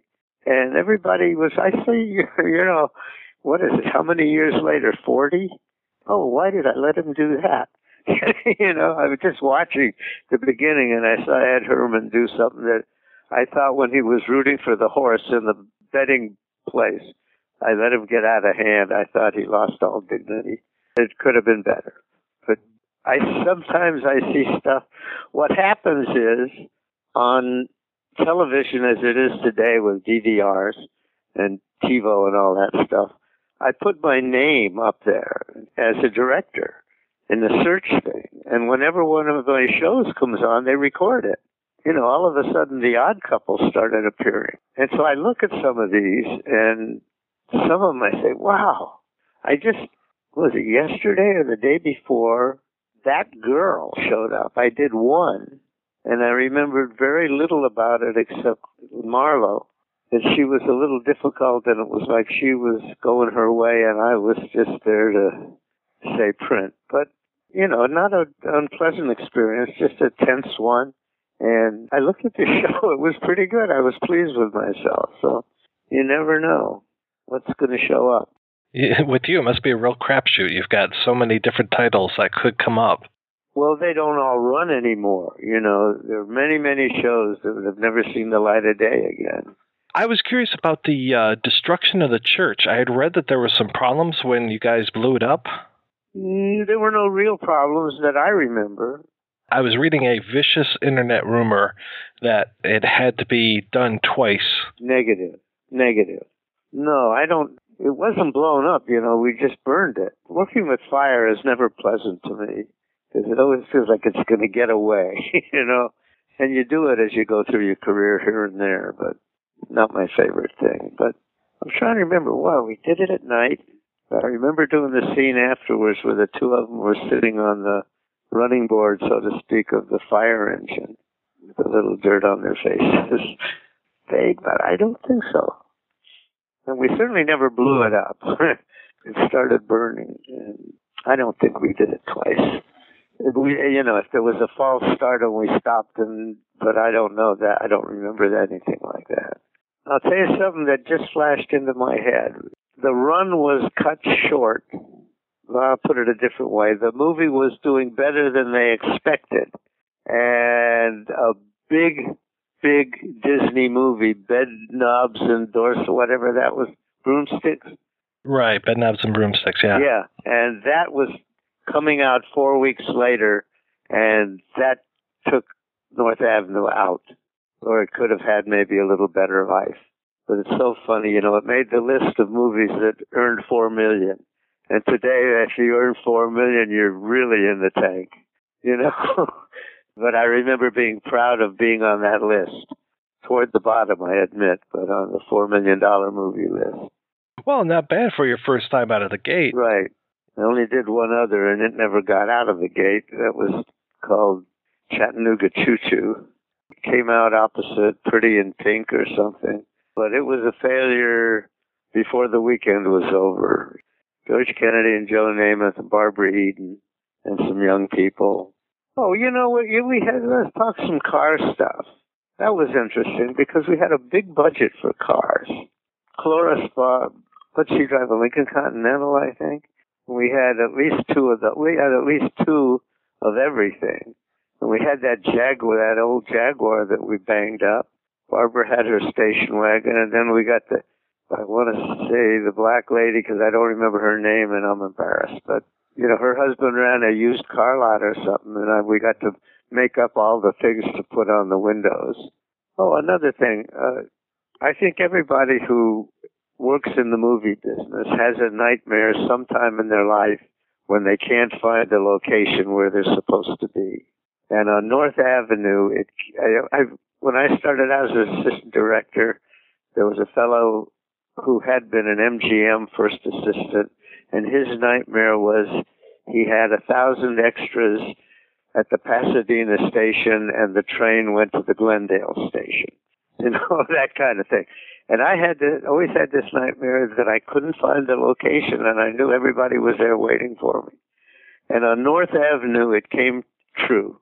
And I was driving, and on the Long Beach, it was Long Beach. We shot a lot of that stuff, the grittier stuff. And the freeway was awful. And I said, okay, I'm not going to go to the parking lot. I'm going to go right to the set. I picked the locations. I know where it is, right? And I drove there to the one that was first on and I was, 20 minutes late, which is really bad for me. And the whole company, nothing happens till you get there. And I went to that corner, and nobody was there. So I looked at the call sheet again. I said, oh, go west on 7th Street. So I go on some street to get to 7th Street, and you can't go west. It's one way going east. And it was like that. It was terrible. And finally I got there, and I was like 35 minutes late, which is just inexcusable in my book. And there's a guy there. Morning, Bruce. You need a ride to the set? Nobody's saying, where the hell have you been? Nothing, right? And anyhow, we drove up, we got to the set, and did the day's work. But it was really weird. It was the nightmare come to life. You got such a great performance out of Patsy Kelly. I love her and the interaction with her and her husband on screen. Whenever they're on screen, it is terrific. Well, it's really interesting because I was just watching her again. Now, Doug Fowley, I met when I was assistant director I was actually second assistant director on Wyatt Earp, a long time ago, in the 50s. And he had been a handsome leading man, kind of bad guy, good guy, with a neat little mustache, And he had a gag. He would take his teeth out and be this other old guy, So he just played the hell out of being in drag and all that. And I had never met, but she was, from MGM. She was the maid in every movie. All that mugging she does is just left over from those old MGM movies, if you look at it. But I learned in my directing life that actors who grew up in the studio system were much more professional in terms of hitting their marks and where the lights were and knowing their lines, all that stuff that people who were under contract to the studios, Doris Day, for instance, all that stuff, Charlton Heston, and bit players who had been in those things like Patsy Kelly was. And she got on that motorcycle, and we dragged her around Pasadena doing all those scenes, and somewhere she broke a rib. And she never told me till we were through shooting, getting on or getting off or going over a bump or something. But trooping. How was it working for the Disney company? You told me that you got your parking spot and everything. This was kind of a weird time for them, and doing these live action films, it was bigger than their animation at this point, if memory serves. It was a big deal to me, to make a movie, make a Disney movie, and have some choices that you don't often have when you're directing television. You come to a show, and everything's there already. You don't decide who's the cameraman or who you want for an assistant director or any of those things, Although I guess I did get my assistant. I guess I had him from the beginning, and his name is escaping me right now, but he was a good friend. We did Hawaii Five-0 together, and he was my assistant and my good right arm and my pal on that show. What else? And editing, you get into all that stuff too, and that's another whole story. And the editor was also a sailor, so that was good. He had sailed with Roy Disney, who was a big sailor. He had sailed on the Honolulu race, the Hawaii race, a number of times, and I was trying to wheedle a ride to maybe go with them, but that never happened. But in that post-production, they make changes, they go through, and Tom Leach went through, I think, frame by frame after me and made some good stuff and some stuff I disagreed with. But that always happens. There's always a little of each. So I started going, I was back into doing TV, but then I'd come over and see where we were and work on the editing some more. So it was, before it came out, it was a long, when I say it was like a year, it really was. From the day I walked in the door to the day I walked into the premiere. How was the premiere? I'm trying to remember. It was in Santa Barbara, and I got sick.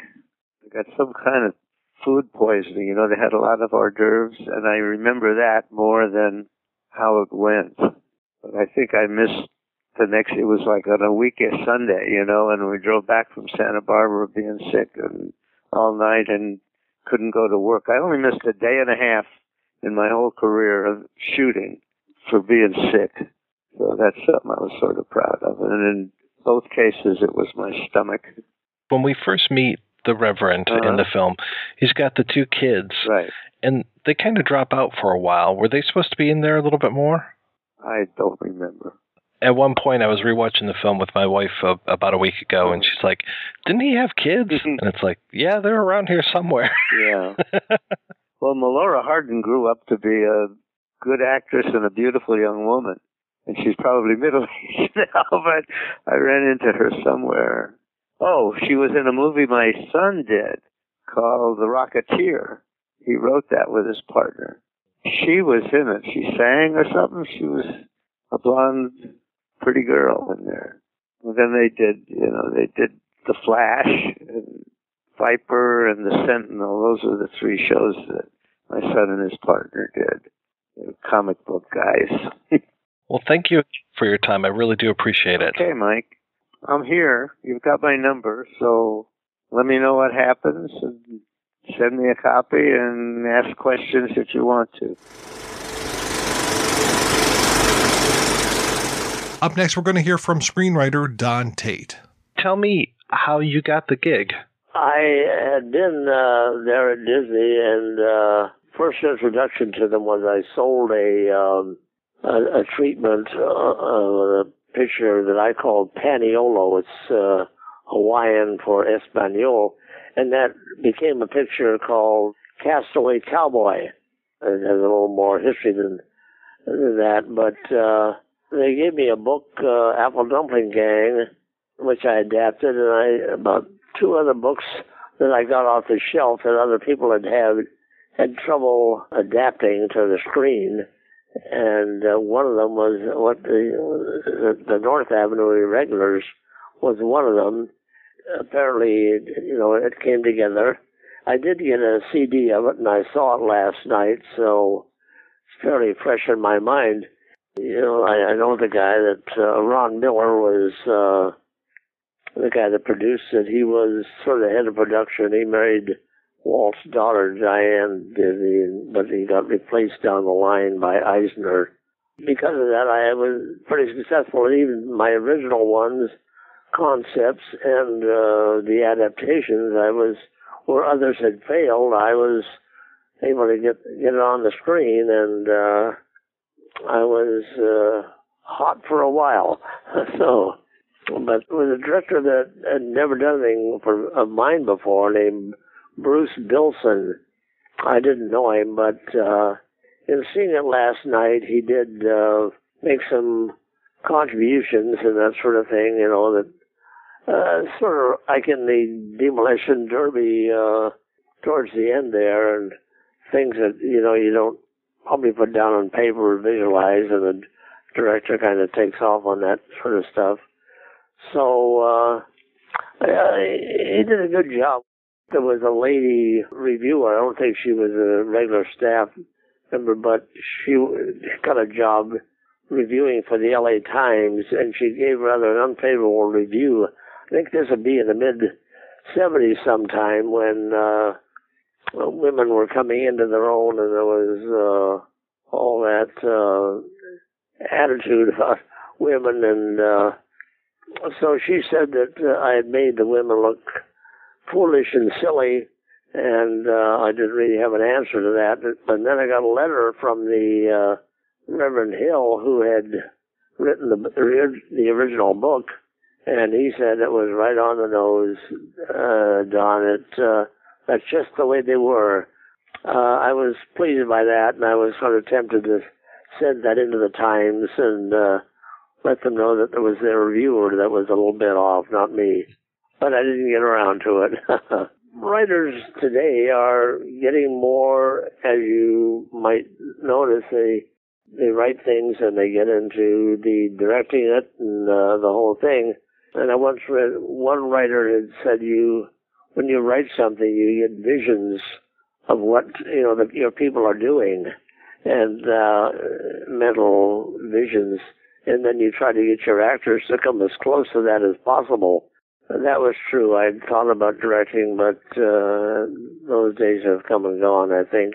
In those days, really, the writer, once they got the script, which was hard to get, but once they got it, you were really, to a certain extent, persona non grata. But I did become a contract writer there at Disney, which was a rarity.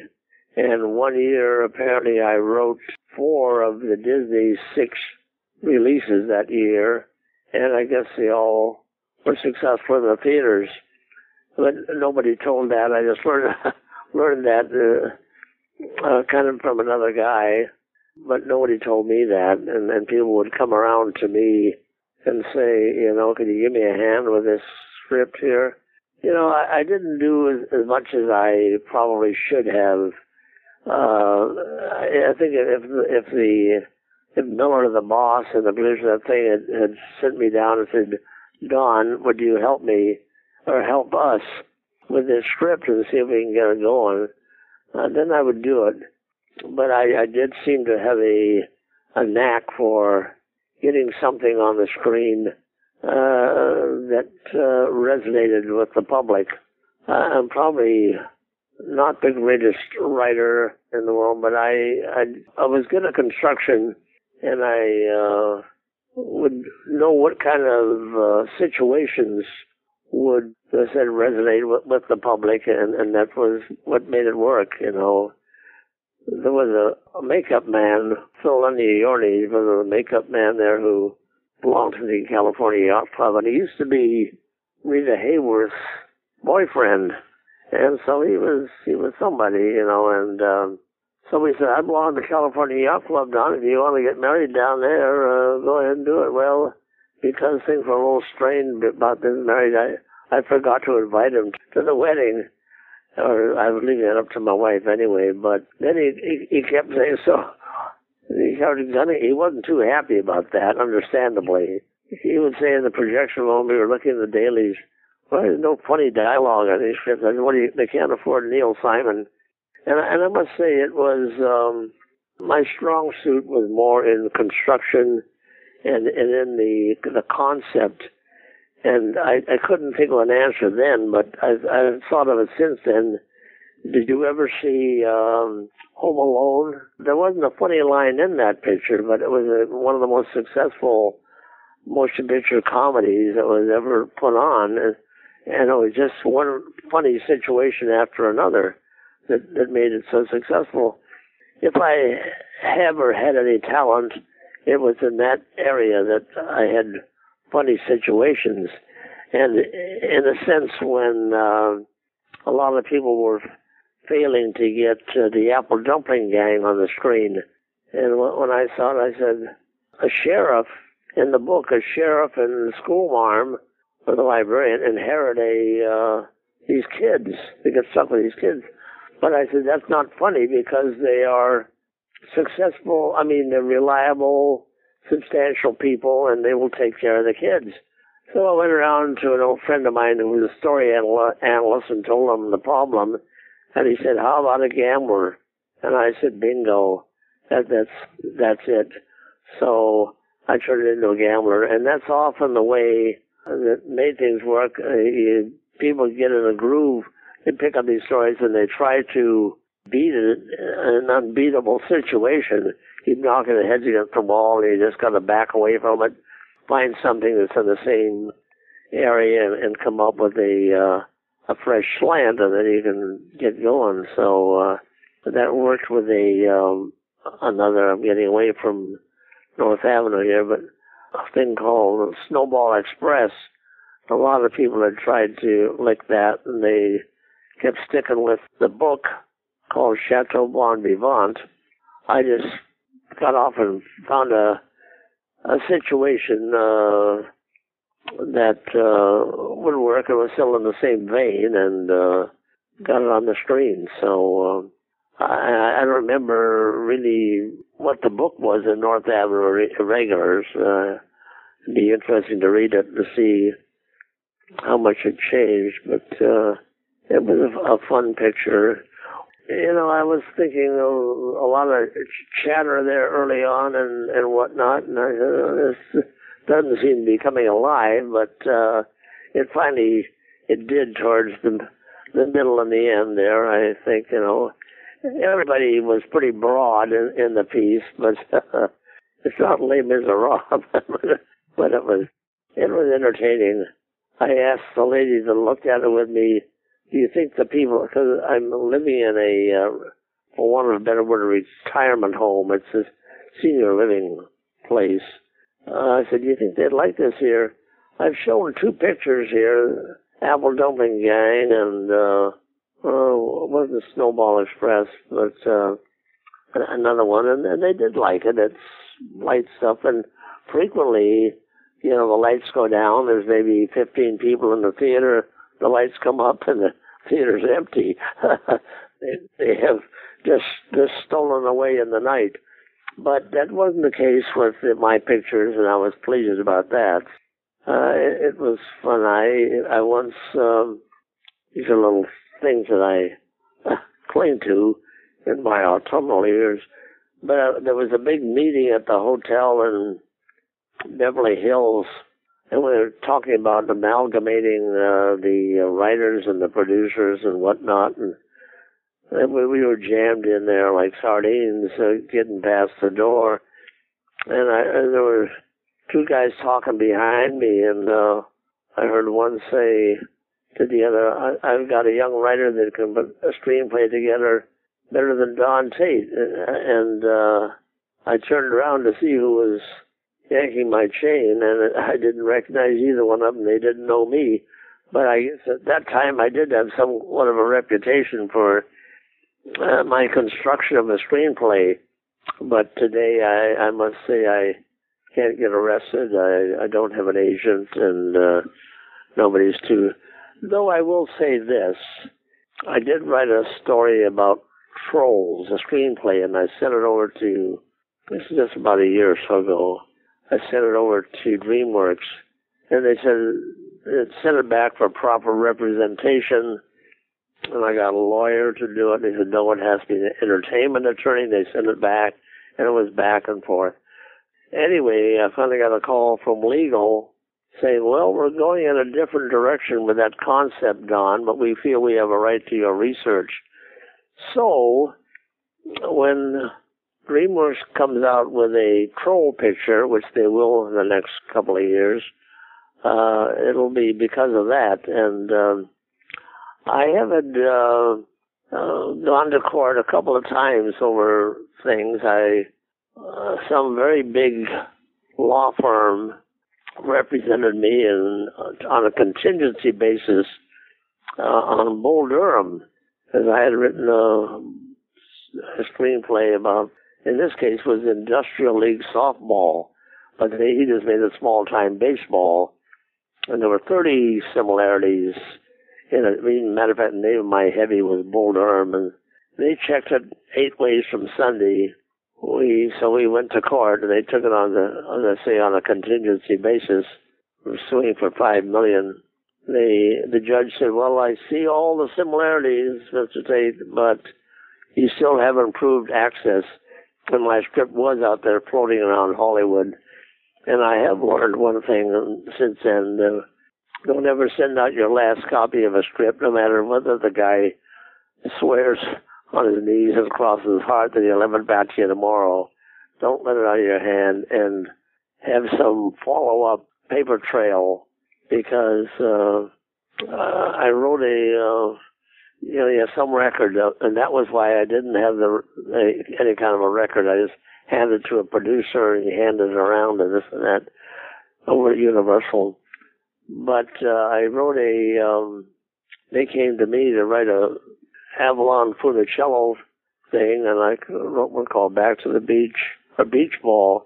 But then Paramount did the same thing. At that time, I had a nice house in Malibu on the beach and the whole bit.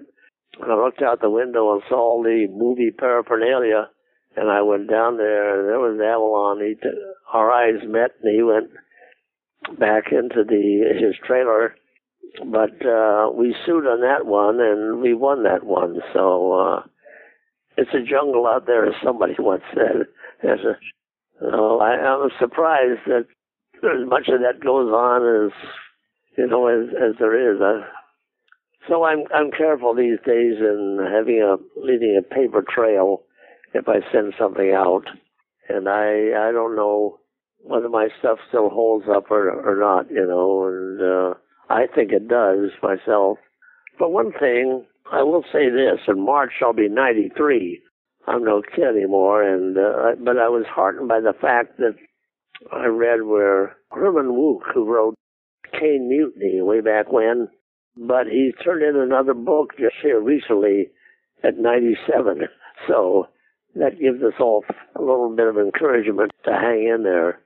But he's got a name. He wrote through something, Winds of War or something like that, too. So he said he's proud of that.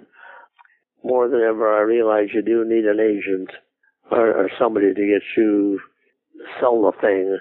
I sold a little thing on the History Channel, and inspired me to write a pirate story, which I think makes a great picture. But selling it is something else these days. But when I was hot, I will tell you kind of an interesting thing. One of my best scripts, it didn't really gel on the screen, but I borrowed from Mark Twain. It was called The Spaceman and King Arthur. That was the final title of it. I called it Unidentified Flying Oddball, but it was turning back time, traveling so fast, and sort of an Einstein theory. And everybody loved that script, but it had some no-talent people directing it and acting it and all that, and it just didn't come together. And flying back from London, they had little bars upstairs in those days in planes, and Miller, the head of the studio, invited me up there when he was offering me the moon, because he was, he said key employee retirement and stock options and whatnot. And then a guy came up there and said, hey, Ron, this guy thinks he knows you. And Ron said, sit down, Don. But I gave him my seat. Mr. Nice Guy. It never came up again, the offer. And I would have been, that stock had multiplied 25 times at least. As a matter of fact, I was let go about 6 months later when the thing didn't gel.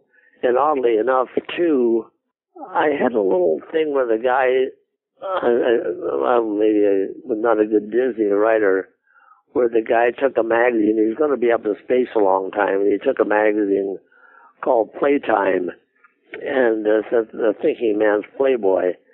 I had a lady in a wetsuit, but it was cut off at the arms there and cut off at the thighs there, and apparently that upset some churchgoer somewhere quite badly. And the head of the studio, the president of the studio, Card Walker, came in and says, you're going to answer all these letters, Tait, and all, you're going to do this and that. Well, nothing came of that, but I don't think it helped my future at Disney. But when I'm thinking about it today, everybody's read the script, and everybody saw the rough cut. But when it caused a little trouble for a Disney picture, they needed a whipping boy, and I was the guy because I created it, but they had plenty of opportunity to cut it out if they wanted to. So Miller has said he got bumped by Eisner, and he said he's now living in San Francisco, and he runs a winery up there, as Francis Ford Coppola does. He lives in he said, come on up, we'll give you some good wine, Don. So it hasn't happened yet, but I think I'll take him up on it. Oh, I will tell you one thing. I noticed Cloris Leachman was in there when we were doing this picture. Herbie Goes Bananas. That's the little love bug thing, Volkswagen. And she was down in, the makeup department. There was this guy that I told you about. It was Rita Hayworth. He's the guy that offered his yacht club for me to get married in. Cloris Leachman was there, and this guy, Bob Schiffer was his name, myself and another guy from publicity. Cloris says, who's going to sleep with me on this location? And there's dead silence. Finally, this guy, Bob Schiffer, said, well, if somebody will lift me on, I will. So he...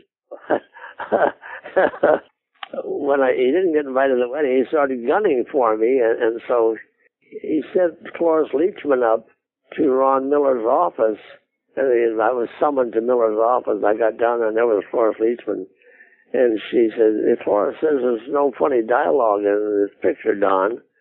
And I realized immediately that this guy who had not been invited to the wedding had put her up to it. He was after my ass, but it didn't help my future anyway. They started sometimes getting guys who try to jazz up the dialogue. But it served a purpose, and if I got a one-liner in there now and then, it was fine. When I saw her, I don't know, she's not my favorite. I think she overdoes it a lot, but... When you first wrote North Avenue Irregulars, I had read that there was a lot more CB kind of culture to it. Is that true?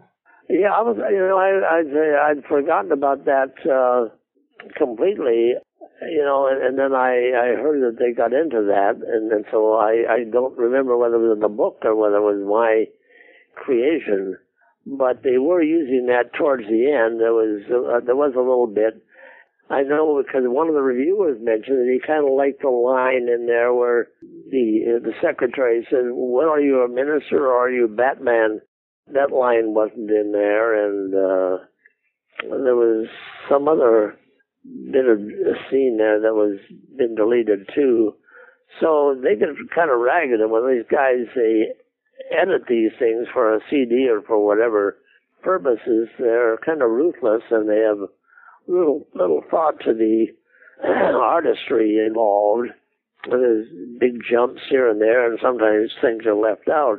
Anyway, the CB thing, I think there may be two. I don't remember back, whether there was more or not, but there probably was some, whether it was my creation. I noticed towards the end there was a little bit of that talk, and one of the ladies said, "Yeah, old buddy, this is CB, what have you," and that sort of thing. And it would have played well, I really don't remember, how much more of that there was in the picture.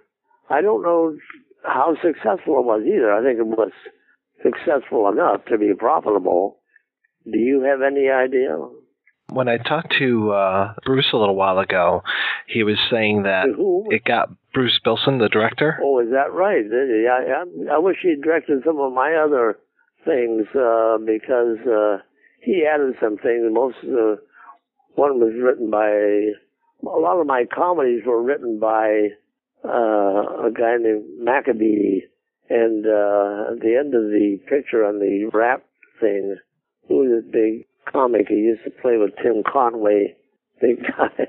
He's a funny guy. He used to play with Carol Burnett too. I can't think of the name.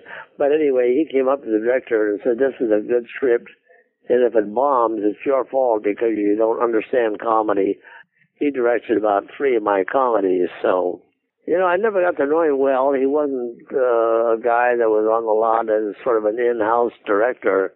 But they brought him in, and he did that picture, and I wish they'd kept him around. if you're talking to him again, say that I said hello. I guess he'll remember me. Yeah, he said that you guys got along pretty well and kind of worked on the script together a little bit, and sounded like it was a pretty good experience for him as well. Well, I'm glad it was. So I welcome the opportunity, to work with somebody who can embellish and add and do things and they stimulate a bit. I'm trying to think of a comic of the Maccabee. I said, I saw a comic the other day. It would be good for a picture. And he said, what's his name? But Billy Crystal. So I said, name is Billy Crystal. He said, nobody named Billy Crystal is going to be in one of my pictures. So, but I'm glad that I remember a producer coming into my office one time, and however we got around the conversation, he said, all your pictures are profitable, Don. And, well, they are. Nobody ever told me that.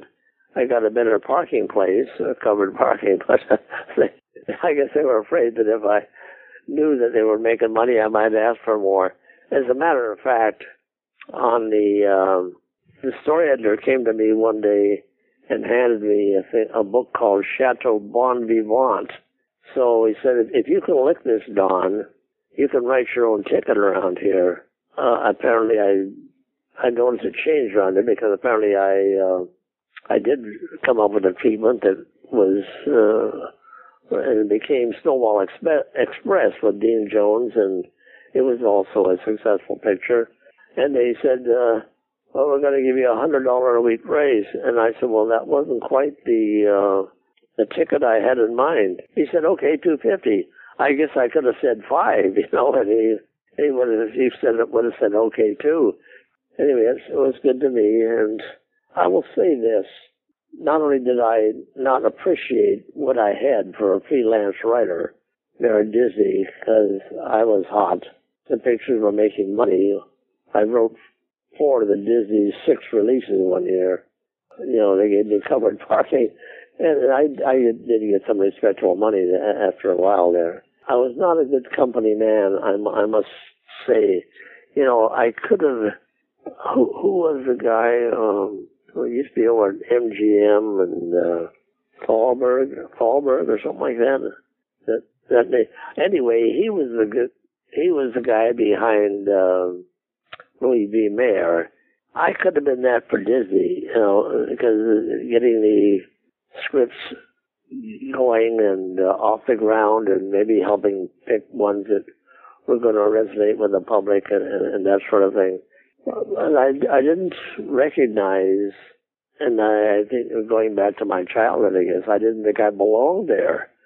I remember one time I think they were trying to build up the morale of the company and all that. And so Ron Miller had a big fishing trip, so they hired a huge fishing boat, and I put my little bag of clothing and things down in the thing. Next thing I knew, Miller was in the room, and then there's a crowd around Miller, and I thought, oh my God, and I picked up people are going to think I'm kissing up to the boss.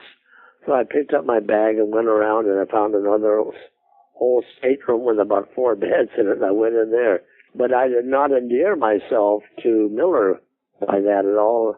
It irritated me. I think he wanted to talk biz, and all that, but he should have called me into his office one day and started talking about his problems and all that, but we digress. So, but interestingly, and I'm tooting my horn here because when I wrote Shaggy D.A., the same kind of a situation, they said, write a sequel to Shaggy Dog, Don. So I'm walking around, and I went over to the same guy who said, make him a gambler. And so I said, you got any thoughts? And he said, yeah, Shaggy D.A. I said, thank you. And that's what I wrote for Shaggy D.A. And I wrote it myself, and it was made, and it made money, and they made it again. So I will say this: they had I think I have a copy of the script when they remade Shaggy Dog. There must have been 8 or more writers on that thing, including some big name writers like Judd Apatow and that sort of thing. And and maybe more than that, who didn't even qualify for contention. But nobody ever rewrote me, and other than one Dr. Kildare, way back when, he maybe got some credit. But out of all the TVs I wrote, maybe, I don't know, well, I thought it was 70, and then somebody told me it was 40-something. But on my features and whatnot, I was never rewritten. And that's, you know, in Hollywood, that's very uncommon, because if the first script doesn't appeal to somebody, they don't know why, so they just bring in another writer and then another one. And that was the way, apparently, it was with the Shaggy DA. They kept, and it still wound up as my story. A guy running for office turned into a dog at the wrong times, you know. So, but I don't know. I can't get arrested today. Maybe like Bruce, I'll take 100 years. And last but not least, let's hear from actor Edward Hermann. I just kind of wanted to get your thoughts on it as far as what you remember working on the project. Well, it was the old regime. You know, Ron Miller was still head of the studio. He was Walt's son-in-law. And it was still very much a family-run place. I think that was the first year, or very shortly after or before, the Disney enterprise, the whole Disney mega business, broke even. And the stockholders were not pleased because they had, you know, Epcot and they had all the amusement parks, and the movie side of things just wasn't producing the way they wanted it to produce. And it was shortly after that that the new regime of Eisner and company came in, and Geffen and what have you. It was still, some of the old guard was still there. I remember going in to read for a voice audition for the Fox and the Hound, I think it was, a cartoon of theirs, made the old way. And there were literally guys in there, old men who were, I mean, old to me at the time, that were directing me and giving me line readings and all of this. And I, coming from the theater, the idea of giving me line reading was just appalling. But they were the guys who did Dumbo, you know, and Snow White. So keep your mouth shut, Herman, and listen to them. And they were so kind. They were so sweet. But I passed going into the studio, the sound, they had a sound stage there that they'd tricked out for recording, you know, that they had built and developed to record the picture. And I passed this odd little hallway, and in there was a wall made out of 2x4s and covered in screens so you could see through. It was just a bunch of shelves. And on those shelves looked like just junk, egg beaters and whistles and just pieces of iron and glass and crockery and God knows what. And I had a very fun time reading for these guys, and we were talking about the movie business, and I was a young face out there. And I asked what that room was, that with all those objects on the shelves. And they got quiet, and they said, well, so-and-so has just died. And he was the key sound effects man for Mr. Disney, for Walt, for 50 years. And every one of those objects made a particular sound that was used from the 30s on into the 50s, 60s, 70s. And he was the only one that knew what every single one of them did. He never labeled them. He just knew where to go to get the pops or the dings or the bings or the screeches or whatever you needed. He could find, and every one of those objects in there. Nobody had cataloged it. He hadn't written them down, and they were sort of lamenting the fact that nobody can do what half of them did. But that's how present Walt was still in the studio when I was there. This was relatively early role for you. I did 4 movies, big ones in the Paper Chase, and Day of the Dolphin, The Great Gatsby, and The Great Wombo Pepper. And those were all cast out in New York. I was still living in New York. And then I was brought out to do Eleanor and Franklin with Dan Petrie directing. And it was shortly after that I did. What was North Avenue, 76? It came out in 79, so I'm not sure when it was shot, though. So, we may have done it in 77 or 78. They were very careful, and they would call, and they'd say, we need to reshoot this scene because the way you said that line was not quite right. Or that your look, at the other end of the telephone, you were talking to the bishop, and you rolled your eyes, and we don't want to give any impression, because the guy was saying something that was that I was very impatient with. And from a character point of view, it made so perfect sense what I was doing. But Disney, the old Disney ethos there, required that you didn't show disrespect to anybody's church hierarchy. So I was to tone down that reaction, and it was a non-verbal reaction. It was just we had to shoot that a bit of that scene. We had to take time out of one and go back, redress, shoot this thing. And I was steaming, and I thought, how dare they? It's my role, it's my acting. I thought, no, Walt's still here. You just do it the way they wanted it to be done. And just shut up, Herman. And it was a collection of crazy ladies too. You know, it was quite something. Yeah, how was that working on that set? I mean, because there were only just a few other male actors there. Yeah, and I, for some reason, got the top billing with, you know, but Cloris was there. It was, what can I say, and be polite, it was an amazing display of feminine behavior. Let's put a vanilla word on it. Watching them deal with Cloris. Cloris is absolutely brilliant. You know, she's given some of the great film performances of all time. But she was a very, very difficult character. She was a loose cannon. And she'd keep everybody waiting. She'd do all kinds of crazy stuff. And then show up. The call was at 8. She'd show up at 11 and had brought out a great big pot of chili and soup or something to make for everyone because everybody looked tired. Okay. So, and she was always ingratiating herself with the crew. You know, it was just crazy. But watching the women, I just started to stay as aloof as I could.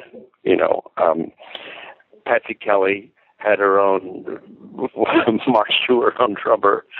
But the guy that I got along with was old Douglas Fowley. I just loved Douglas. He was so full of stories, and I lapped him up, and and I recognize the behavior now because kids will come to me and they'll ask a question, I'll tell a story, and then they either get bored with it or they ask more, you know.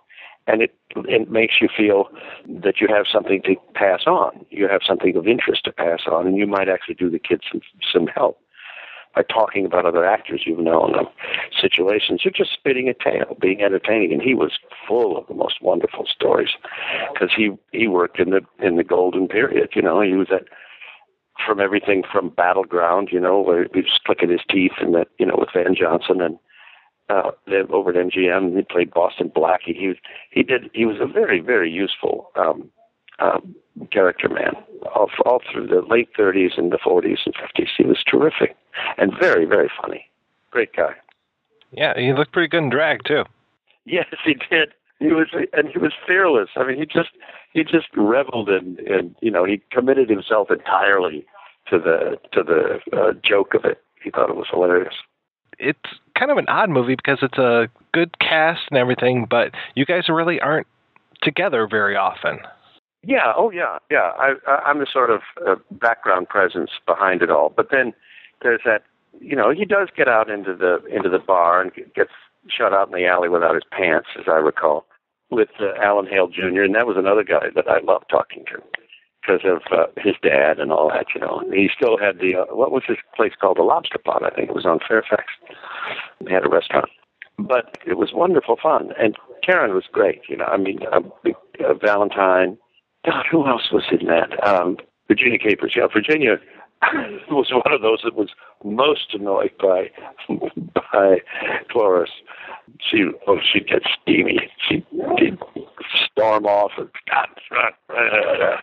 I thought, okay, well, just sort of keep to my knitting, you know, and just keep your mouth shut. But it was great fun. I'm curious, did you ever meet Albert Fay Hill, the guy who wrote the book and that you were kind of based on? I don't know whether he ever came to the set. If he was there, I don't remember meeting him, but I don't recall that he was ever on the set. You know, I was always coming from, you know, serious theater and playing some heavyweight stuff, especially after Roosevelt. I wanted the story to have a dangerous edge to it, because they were doing some dangerous things.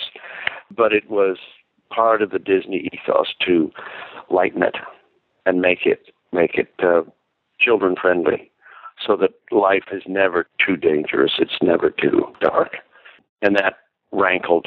But that was the style of the studio. It just you couldn't break that. That was what Disney did. And so, in a way, now in retrospect, I'm extremely fortunate to have made a film under that regime and under that. It's hard to explain to anybody who never worked in the old Disney studio. But it was so much. It was a lovely place. It was beautifully maintained. And there were only, I think, 4 or 5 sound stages, and one of them was given over to the blue screen stuff. I'm calling you from Detroit right now, or just outside of Detroit. I'm over in Westland. Okay. So just to the west, about halfway between Detroit and Ann Arbor. And Ann Arbor, sure, yeah.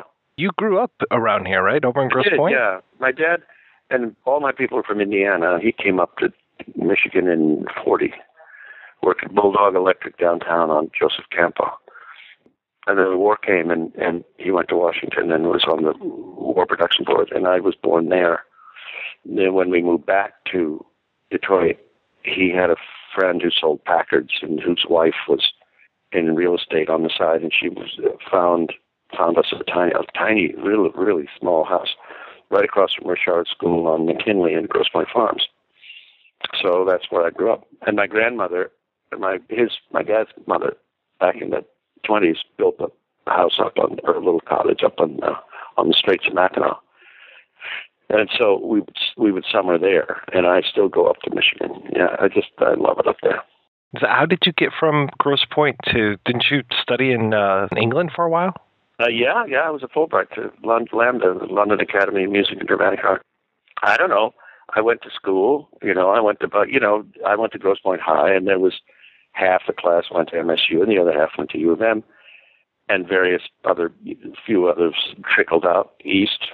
I went to Bucknell, and it wasn't until the last year in college that it dawned on me that this might be more fun than selling tires or Procter & Gamble or something, And they said it was in the English department, and then we had a very good drama guy, and he said, "You're not ready to go to New York. You go get trained." So it was late. I'd applied to Yale late, and I was going to go second semester. But this fellow came to visit his family in Lewisburg, Pennsylvania, and Bucknell's on the Hill. And he came up to see a play, and he asked a couple of us to go down to the Dallas Theater Center, where he was a member of the company. And he was a very impressive guy. He's from Harvard, and witty and charming, and it was an immediate acceptance, so I could go in the fall. So that's where I went instead of Yale. It helped only in that when I applied for the Fulbright, I applied from Texas, and I was the academic umbrella of the master's program. There was Trinity University in San Antonio. We went to Lambda, and I was there a year. I was in the theater center 3 years, then a year in Lambda, and then another year in theater, the rep, and then I went to New York. So that's how that came about. Well, I'm glad to hear of another Michigan guy making good, Well, I don't know. Yes, I've had a great run in this business. I have done all kinds of stuff, and I've been at it now almost, I'm thinking about it, almost 50 years. And it started yesterday. These names and events come back pretty easily, actually. I can't remember what I did this morning. I really can't.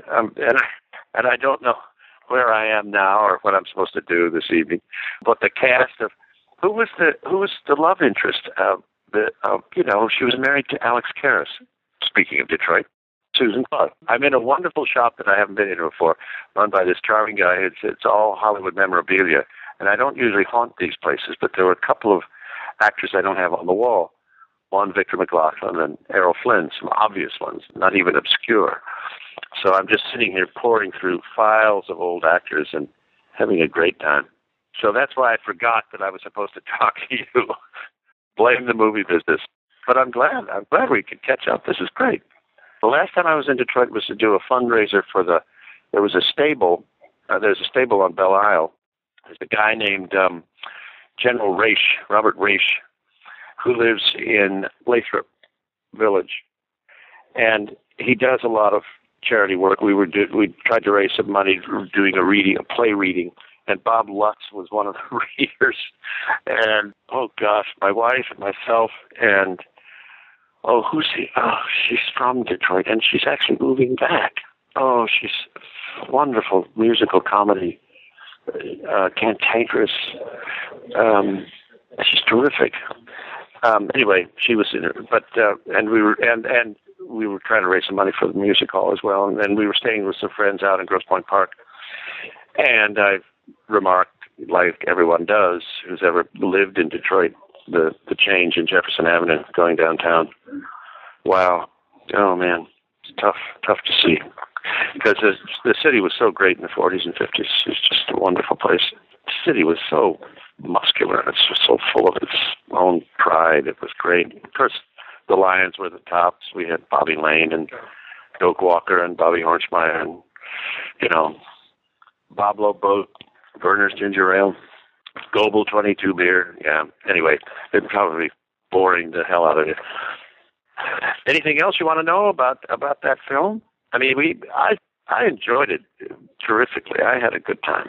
Well, it seems like it. You kind of get that feeling watching it that everybody seems to be getting along fairly well. I talked to Don Tait, the writer, about the film, and yeah, he talked about Cloris kind of trying to throw him under the bus a few times as well. Oh, God, she was terrible. Oh, and there was a guy that worked on it named Sider, Chris Sider. Does he come up in the credits as the AD? Unit production manager, Chris Sider. Chris Sider, yeah. His father was a very big deal in the 30s and 40s as a director. So you might Google Sider and see if his name comes up as a director. He was and I didn't realize, because at the time, you never do if you're young and got your own career in ahead of you and all that, and you don't think about these things. But the people that are working around have a history, and they're connected to people who are connected to people who are connected to Irving Thalberg, and then all the way back, It's just, and I love that part of the business. I mean, I love talking to people who've been around for a long time, shooting on film and not electronically, Yeah, it looks like he was the son of William A. Sider. William Sider, that's exactly right. And yeah, he had a huge career, it looks like. Yes, he did. And the kid was around. Chris was around all of that, I mean, that was clearly not his first time around the block. I mean, he's a very experienced guy. Yeah, Bruce Bilson. God, I'd forgotten he directed it. Oh, my dear man. Bruce Bilson. He was a very agreeable guy and very easy to work with. But I think he was not terribly demanding, because at Disney, the studio directed the film. And they sat around, like me having to reshoot a reaction to something on the phone.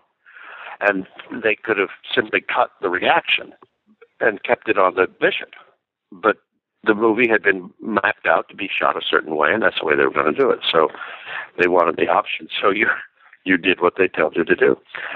Yeah, but I think Bruce was very, very relaxed, because he realized that whatever he did, they'd tell him what to do, Yeah, he said he spent over a year working on that project from beginning to end. Really? I'll bet. Well, they were very careful. I mean, the way they had all this pre-production time and pre-run. I think that's why the studio suddenly was not making money, and the choice of material and the whole thing was a little bit. It was too sad. I didn't have a lot to do with Mr. Miller, but my interviews and interaction with him were very pleasant. Yeah, both Don and Bruce had nothing but good things to say about him. Yeah, I liked him a lot. He was a very agreeable guy. Well, hey, next time you're in Detroit area, give me a shout. I'll buy you a beer. I would love that. That would be great. It's the Checker Bar isn't still there, is it? When I started in the business, I started at the Northland Playhouse as a sort of a gopher and assistant house manager and doing anything anybody wanted. It was through some of these actors who had been to Detroit on many of an occasion who taught me some of the places to go, because I had, lived a rather sheltered life out there in the Point. There you are. Point of the Point, isn't it? The point of the Point is, yes, to be a little sheltered, yeah. So I couldn't wait to get away. And now I think I'd like to go back and curl up and die there. It's still very sleepy and very, very insular.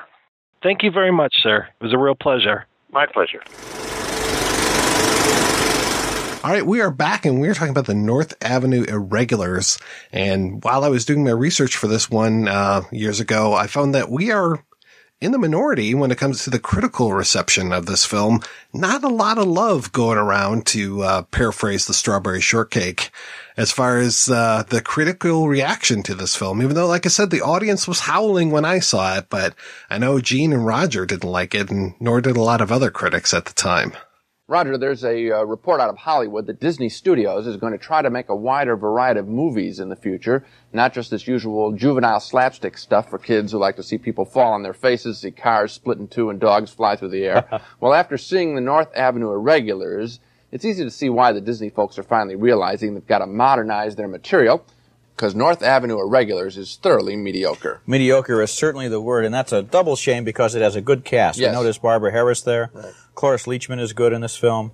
They just absolutely never connect. They always go to the slapstick. Every car that gets hit, you know, the back of the car falls off, a fender falls off. They're just interested in And then fenders. they have the extra beats. Everybody's supposed to say, ho, ho, ho, that car's door fell off or something. Exactly. It is insulting to them, even of kids. I mean, I go to see the movie in a theater, the kids are running out to the candy counter. They don't care. More action there, yeah. I think this is the kind of movie that, like, in retrospect, it has improved. I mean, I can see at the time this was probably treated as kind of a throwaway and kind of wasting the talents of, like, a number of insanely talented actresses. And not to take anything away from Edward Hermann. I mean, of course, he's like, you know, I think he won came out of theater. He won numerous awards. He played FDR in Annie and all these other, like, you know, supporting roles and stuff.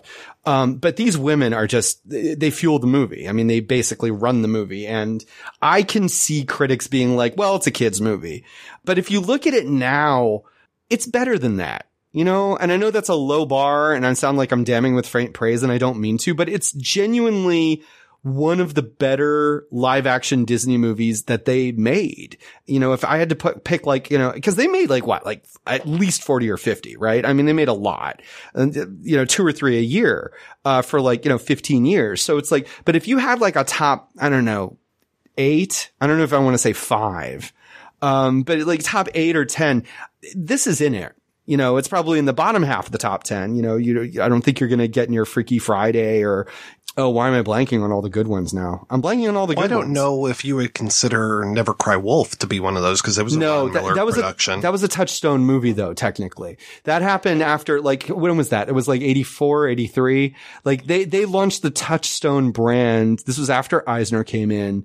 But they were doing stuff like, I remember there was a Robbie Benson movie called Running Brave, which was, I think, and again, I hope I'm not wrong, it was a Disney movie, but it didn't have Disney on the credits. Midnight Madness, I know, was like that. And that's a very strange movie if you've ever seen, and one that I genuinely love, even though it is not in any conceivable way a good movie. It really isn't. But I love this movie. It's so watchable. But that was made in 1980 with David Naughton and featured like the first appearance on any screen, I think, of Michael J. Fox. I think he was like 15 or 14. And it was directed by these two guys, both of whom, or at least one of whom, I don't remember which, had a very successful career in television. And it was about this game that, like, you know, basically was run around LA with these teams of teenagers trying to find clues to get to the end. And they wanted to make a Disney version of like a kind of like a sex comedy. So it's very chaste. It was very scavenger hunt to me. Yes, it's very scavenger hunt, but there are boobs. There are boob jokes in it, and it's a Disney movie. So they had to take the Disney off of everything. It had that same kind of compressed mix that all those Disney movies had, where everyone is ADR'd and it sounds like a little too close to the microphone for what we're seeing. The very grainy, fast film stock, kind of very flat lighting, and done, you know, very, very fast and efficient. I would say, as far as your top 10, I would have to throw Escape from Witch Mountain in there, because that was a major one for me growing up. That's a genuinely good movie. It has some cheesy stuff, but it's not a bad. Cat from Outer Space, I haven't seen for many years, but I remember it being genuinely a good movie. You know, like I liked some of the Dexter Riley. I mean, 20,000 Leagues Under the Sea, I wouldn't even classify in this, because that was before, like, you know, kind of the era that we're talking about. I remember Gus was pretty good. That was about the mule that kicked touchdowns. But oh no, the Love Bug, the original Love Bug. If we're counting that, that's a really good movie. That's like a stone cold classic movie. Well, in the original Absent-Minded Professor, right? Flubber. Sure. Yeah, Shaggy Dog. Not the Robin Williams thing. Oh, the Shaggy Dog. Yeah. Oh, That Darn Cat. The first That Darn Cat with Haley Mills, which was like actually kind of creepy, like because it had to do with an abduction, like a kidnapping. And like there was some actual suspense in that movie. I remember. The first movie I saw in theaters was The Boatniks. Definitely is in that Snowball Express, goofy Disney comedy.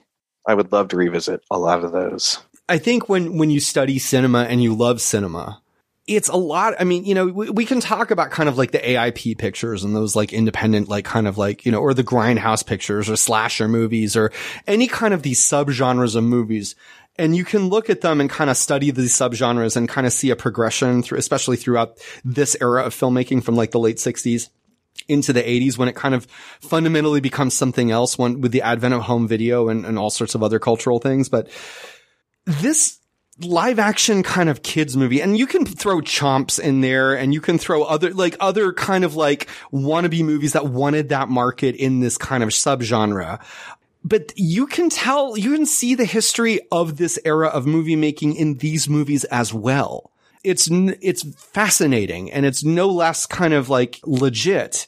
Rather than, thrillers from the 70s, everything, from the Parallax View all through, all the way up through the late 70s or early 80s. It's like you look at the Ron Miller Disney movies and the progression from stuff like Snowball Express or the early 70s stuff to like North Avenue Irregulars or Watcher in the Woods or any of the late 70s stuff when they were actually trying to broaden and be like, okay, how do we make cheap kids movies, but not be so cheap and not be so kids, but still somehow do it cheap and retain the formula. And it's almost and The Black Hole, the Disney movie from 79, which came out later that year. I think the North Avenue Irregulars came out earlier in the year, is kind of the epitome of the schizophrenic tone of Disney at the time, where they wanted a kids movie with a cute robot, but they also wanted the PG rating. They also wanted violence, and they also wanted kind of like a Nemo like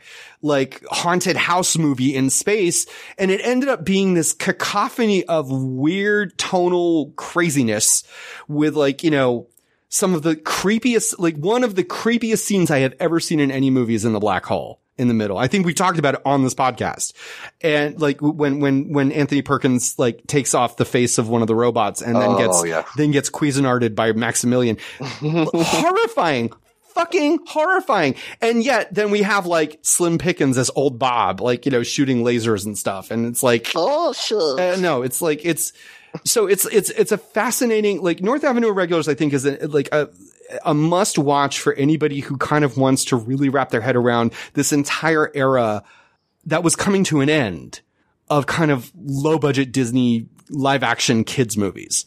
That's a good way to frame it all. I'm not going to be as intelligent, but Mike, going back to your Siskel and Ebert mention, it seemed to me that a lot of critics did not like these type of things because they just saw it as junk. So it was beneath them to admit they enjoyed it. And we don't know if they did or not, but I'd be willing to bet that they enjoyed a lot of things that they panned. Nowadays, I think it's kind of flipped because a lot of the kids' movies and family movies are the biggest things, gross-wise, box office-wise. And a lot of that stuff sometimes even gets overpraised. You'll see a lot of it just getting a pass. There's a whole number of reasons for that. But I do think that given the way movies has changed and distribution and, David talking about them being, the audience being so fractured, it's forced, or not forced, but criticism has changed as well. So tastes have changed. It's opened up from, the very narrow, with the exception of Pauline Kael, the old white guy who was reviewing to, now we've got men and women and all ages and anyone can do it essentially. So we do have, I think, more realistic opinions nowadays about movies. Not everything has to be Academy Award worthy, which I think a lot of things used to be judged on. You can admit that you laughed. It's okay. It doesn't make you less intellectual or something like that. Just enjoy each movie on its own. What is this movie trying to do? Just trying to make you laugh for an hour and a half? Perfect. Judge it on that. You can't judge it against Kramer versus Kramer or Raging Bull or any of the adult things of the time. So I think in that aspect, we just judge movies differently now. But yeah, to David's point as well, it has aged well. It has. It's like the songs we've talked about. Those are good songs. The performances are still funny. It all works. It all still works. And it's still super gay. And David says it's super I gay. do. So. I'm pushing this is my meme. It's happening. I'm going to stand this movie as a gay icon movie. It taught me what antacid was. It taught me who the Bobbsey twins were and what organized religion should be. See, I told you it wasn't going to be as intelligent as David spoke, but that's my 2 cents. We're going to take another break and play a preview for next week's show.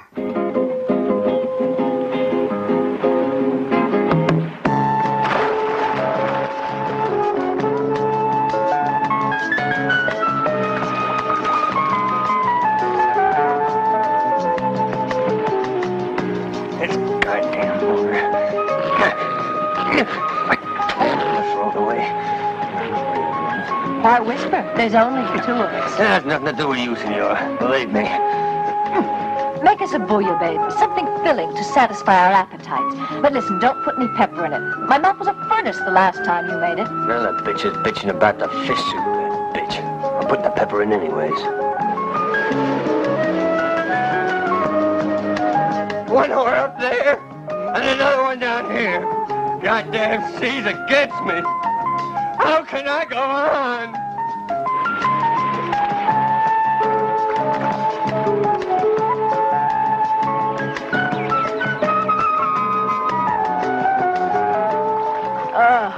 What I wouldn't do for an iced coffee. Heavy on the ice. Here's your coffee, senora. Thanks. Good God, now what have you got on? What is this, a clown act? Didn't you say you wanted us in clean shirts? Honestly, are you trying to be funny? Not me. There's no such thing as a funny communist.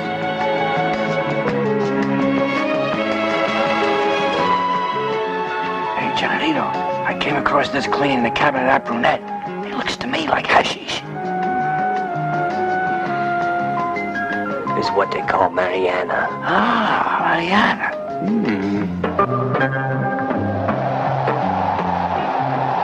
Mediterranean man at his most ape-like. My God, I hope you avoid looking in mirrors. Listen, senora, I'm not so ugly. As it happens, I've been called handsome by lots of ladies. Yeah, senora, plenty of women think that I'm not bad, and they're more feminine than you from the top of your head down to the tip of your toe. That's for food prices, the bus fares, the taxes, the rent, and the cost of the goddamn gasoline.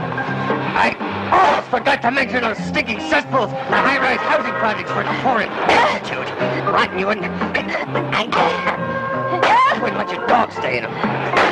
Senora, you rich bastards have let me have it so often I'm glad to return the favor.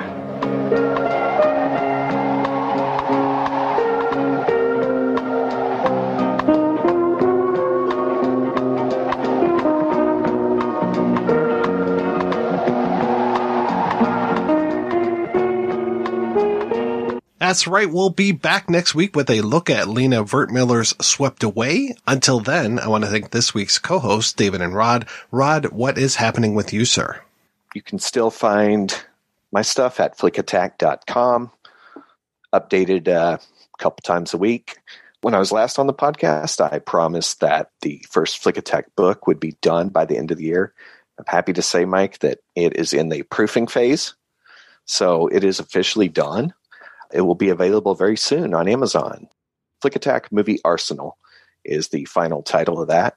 And then I think out tomorrow or the next couple days is a book on David Fincher's Zodiac that Matthew Sorrento has put together for Fairlane Dickinson University Press.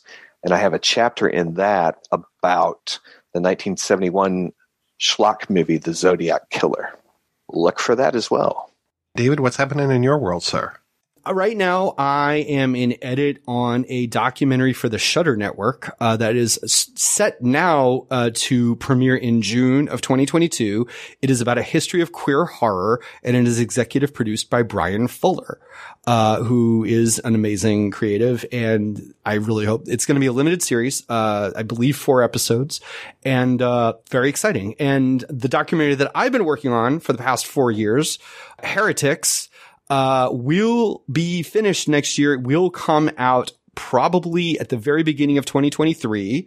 COVID has given us a number of impediments. It was supposed to come out this year, but we're still getting a couple of interviews. But yes, Heretics is about the making of Exorcist 2: The Heretic, John Borman's 1977 sequel to The Exorcist, the biggest budget in Warner Brothers history in 1977, and it became one of the most hated and infamous studio releases ever. And I have new interviews with John Borman, Linda Blair, Louise Fletcher, Roscoe Pallenberg, who wrote a lot of it, the script supervisor, a bunch of other people who were in it and involved with it, critics, filmmakers. It's an amazing story. I've been working, it's been a passion of mine for a while. The site, the temp site right now is hereticsmovie.com. There's nothing on there but a splash page, but there will be stuff on there in the upcoming months. And I'm super, super excited to finish this movie because, oh my God, it's a crazy story.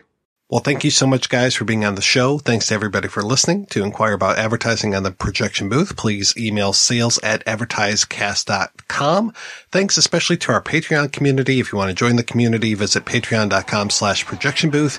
Every donation we get helps the projection booth take over the world. We'll spread the sound of Sunday music. The world will rise up singing soon. Oh, and Sunday, pass a little love around. Monday, pass a little love around. Tuesday, pass a little love around. There's never been a sweeter sound. Wednesday, pass a little love around. Thursday, pass a little love around. Friday, Saturday, Saturday night, and we'll be having bound. And we'll be having bound.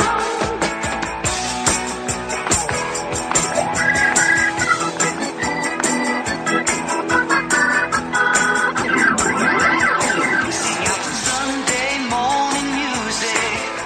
Sing out a Sunday song. Oh, wave a Sunday morning music. Building up and growing strong. Oh, Sunday has a little love around. Monday has a little love around. Tuesday has a little love around. There's never been a sweeter sound. Wednesday has a little love around. Thursday has a little love around. Friday, Saturday, Saturday night, and we'll be having bound. And we'll be having bound. And we'll be having bound.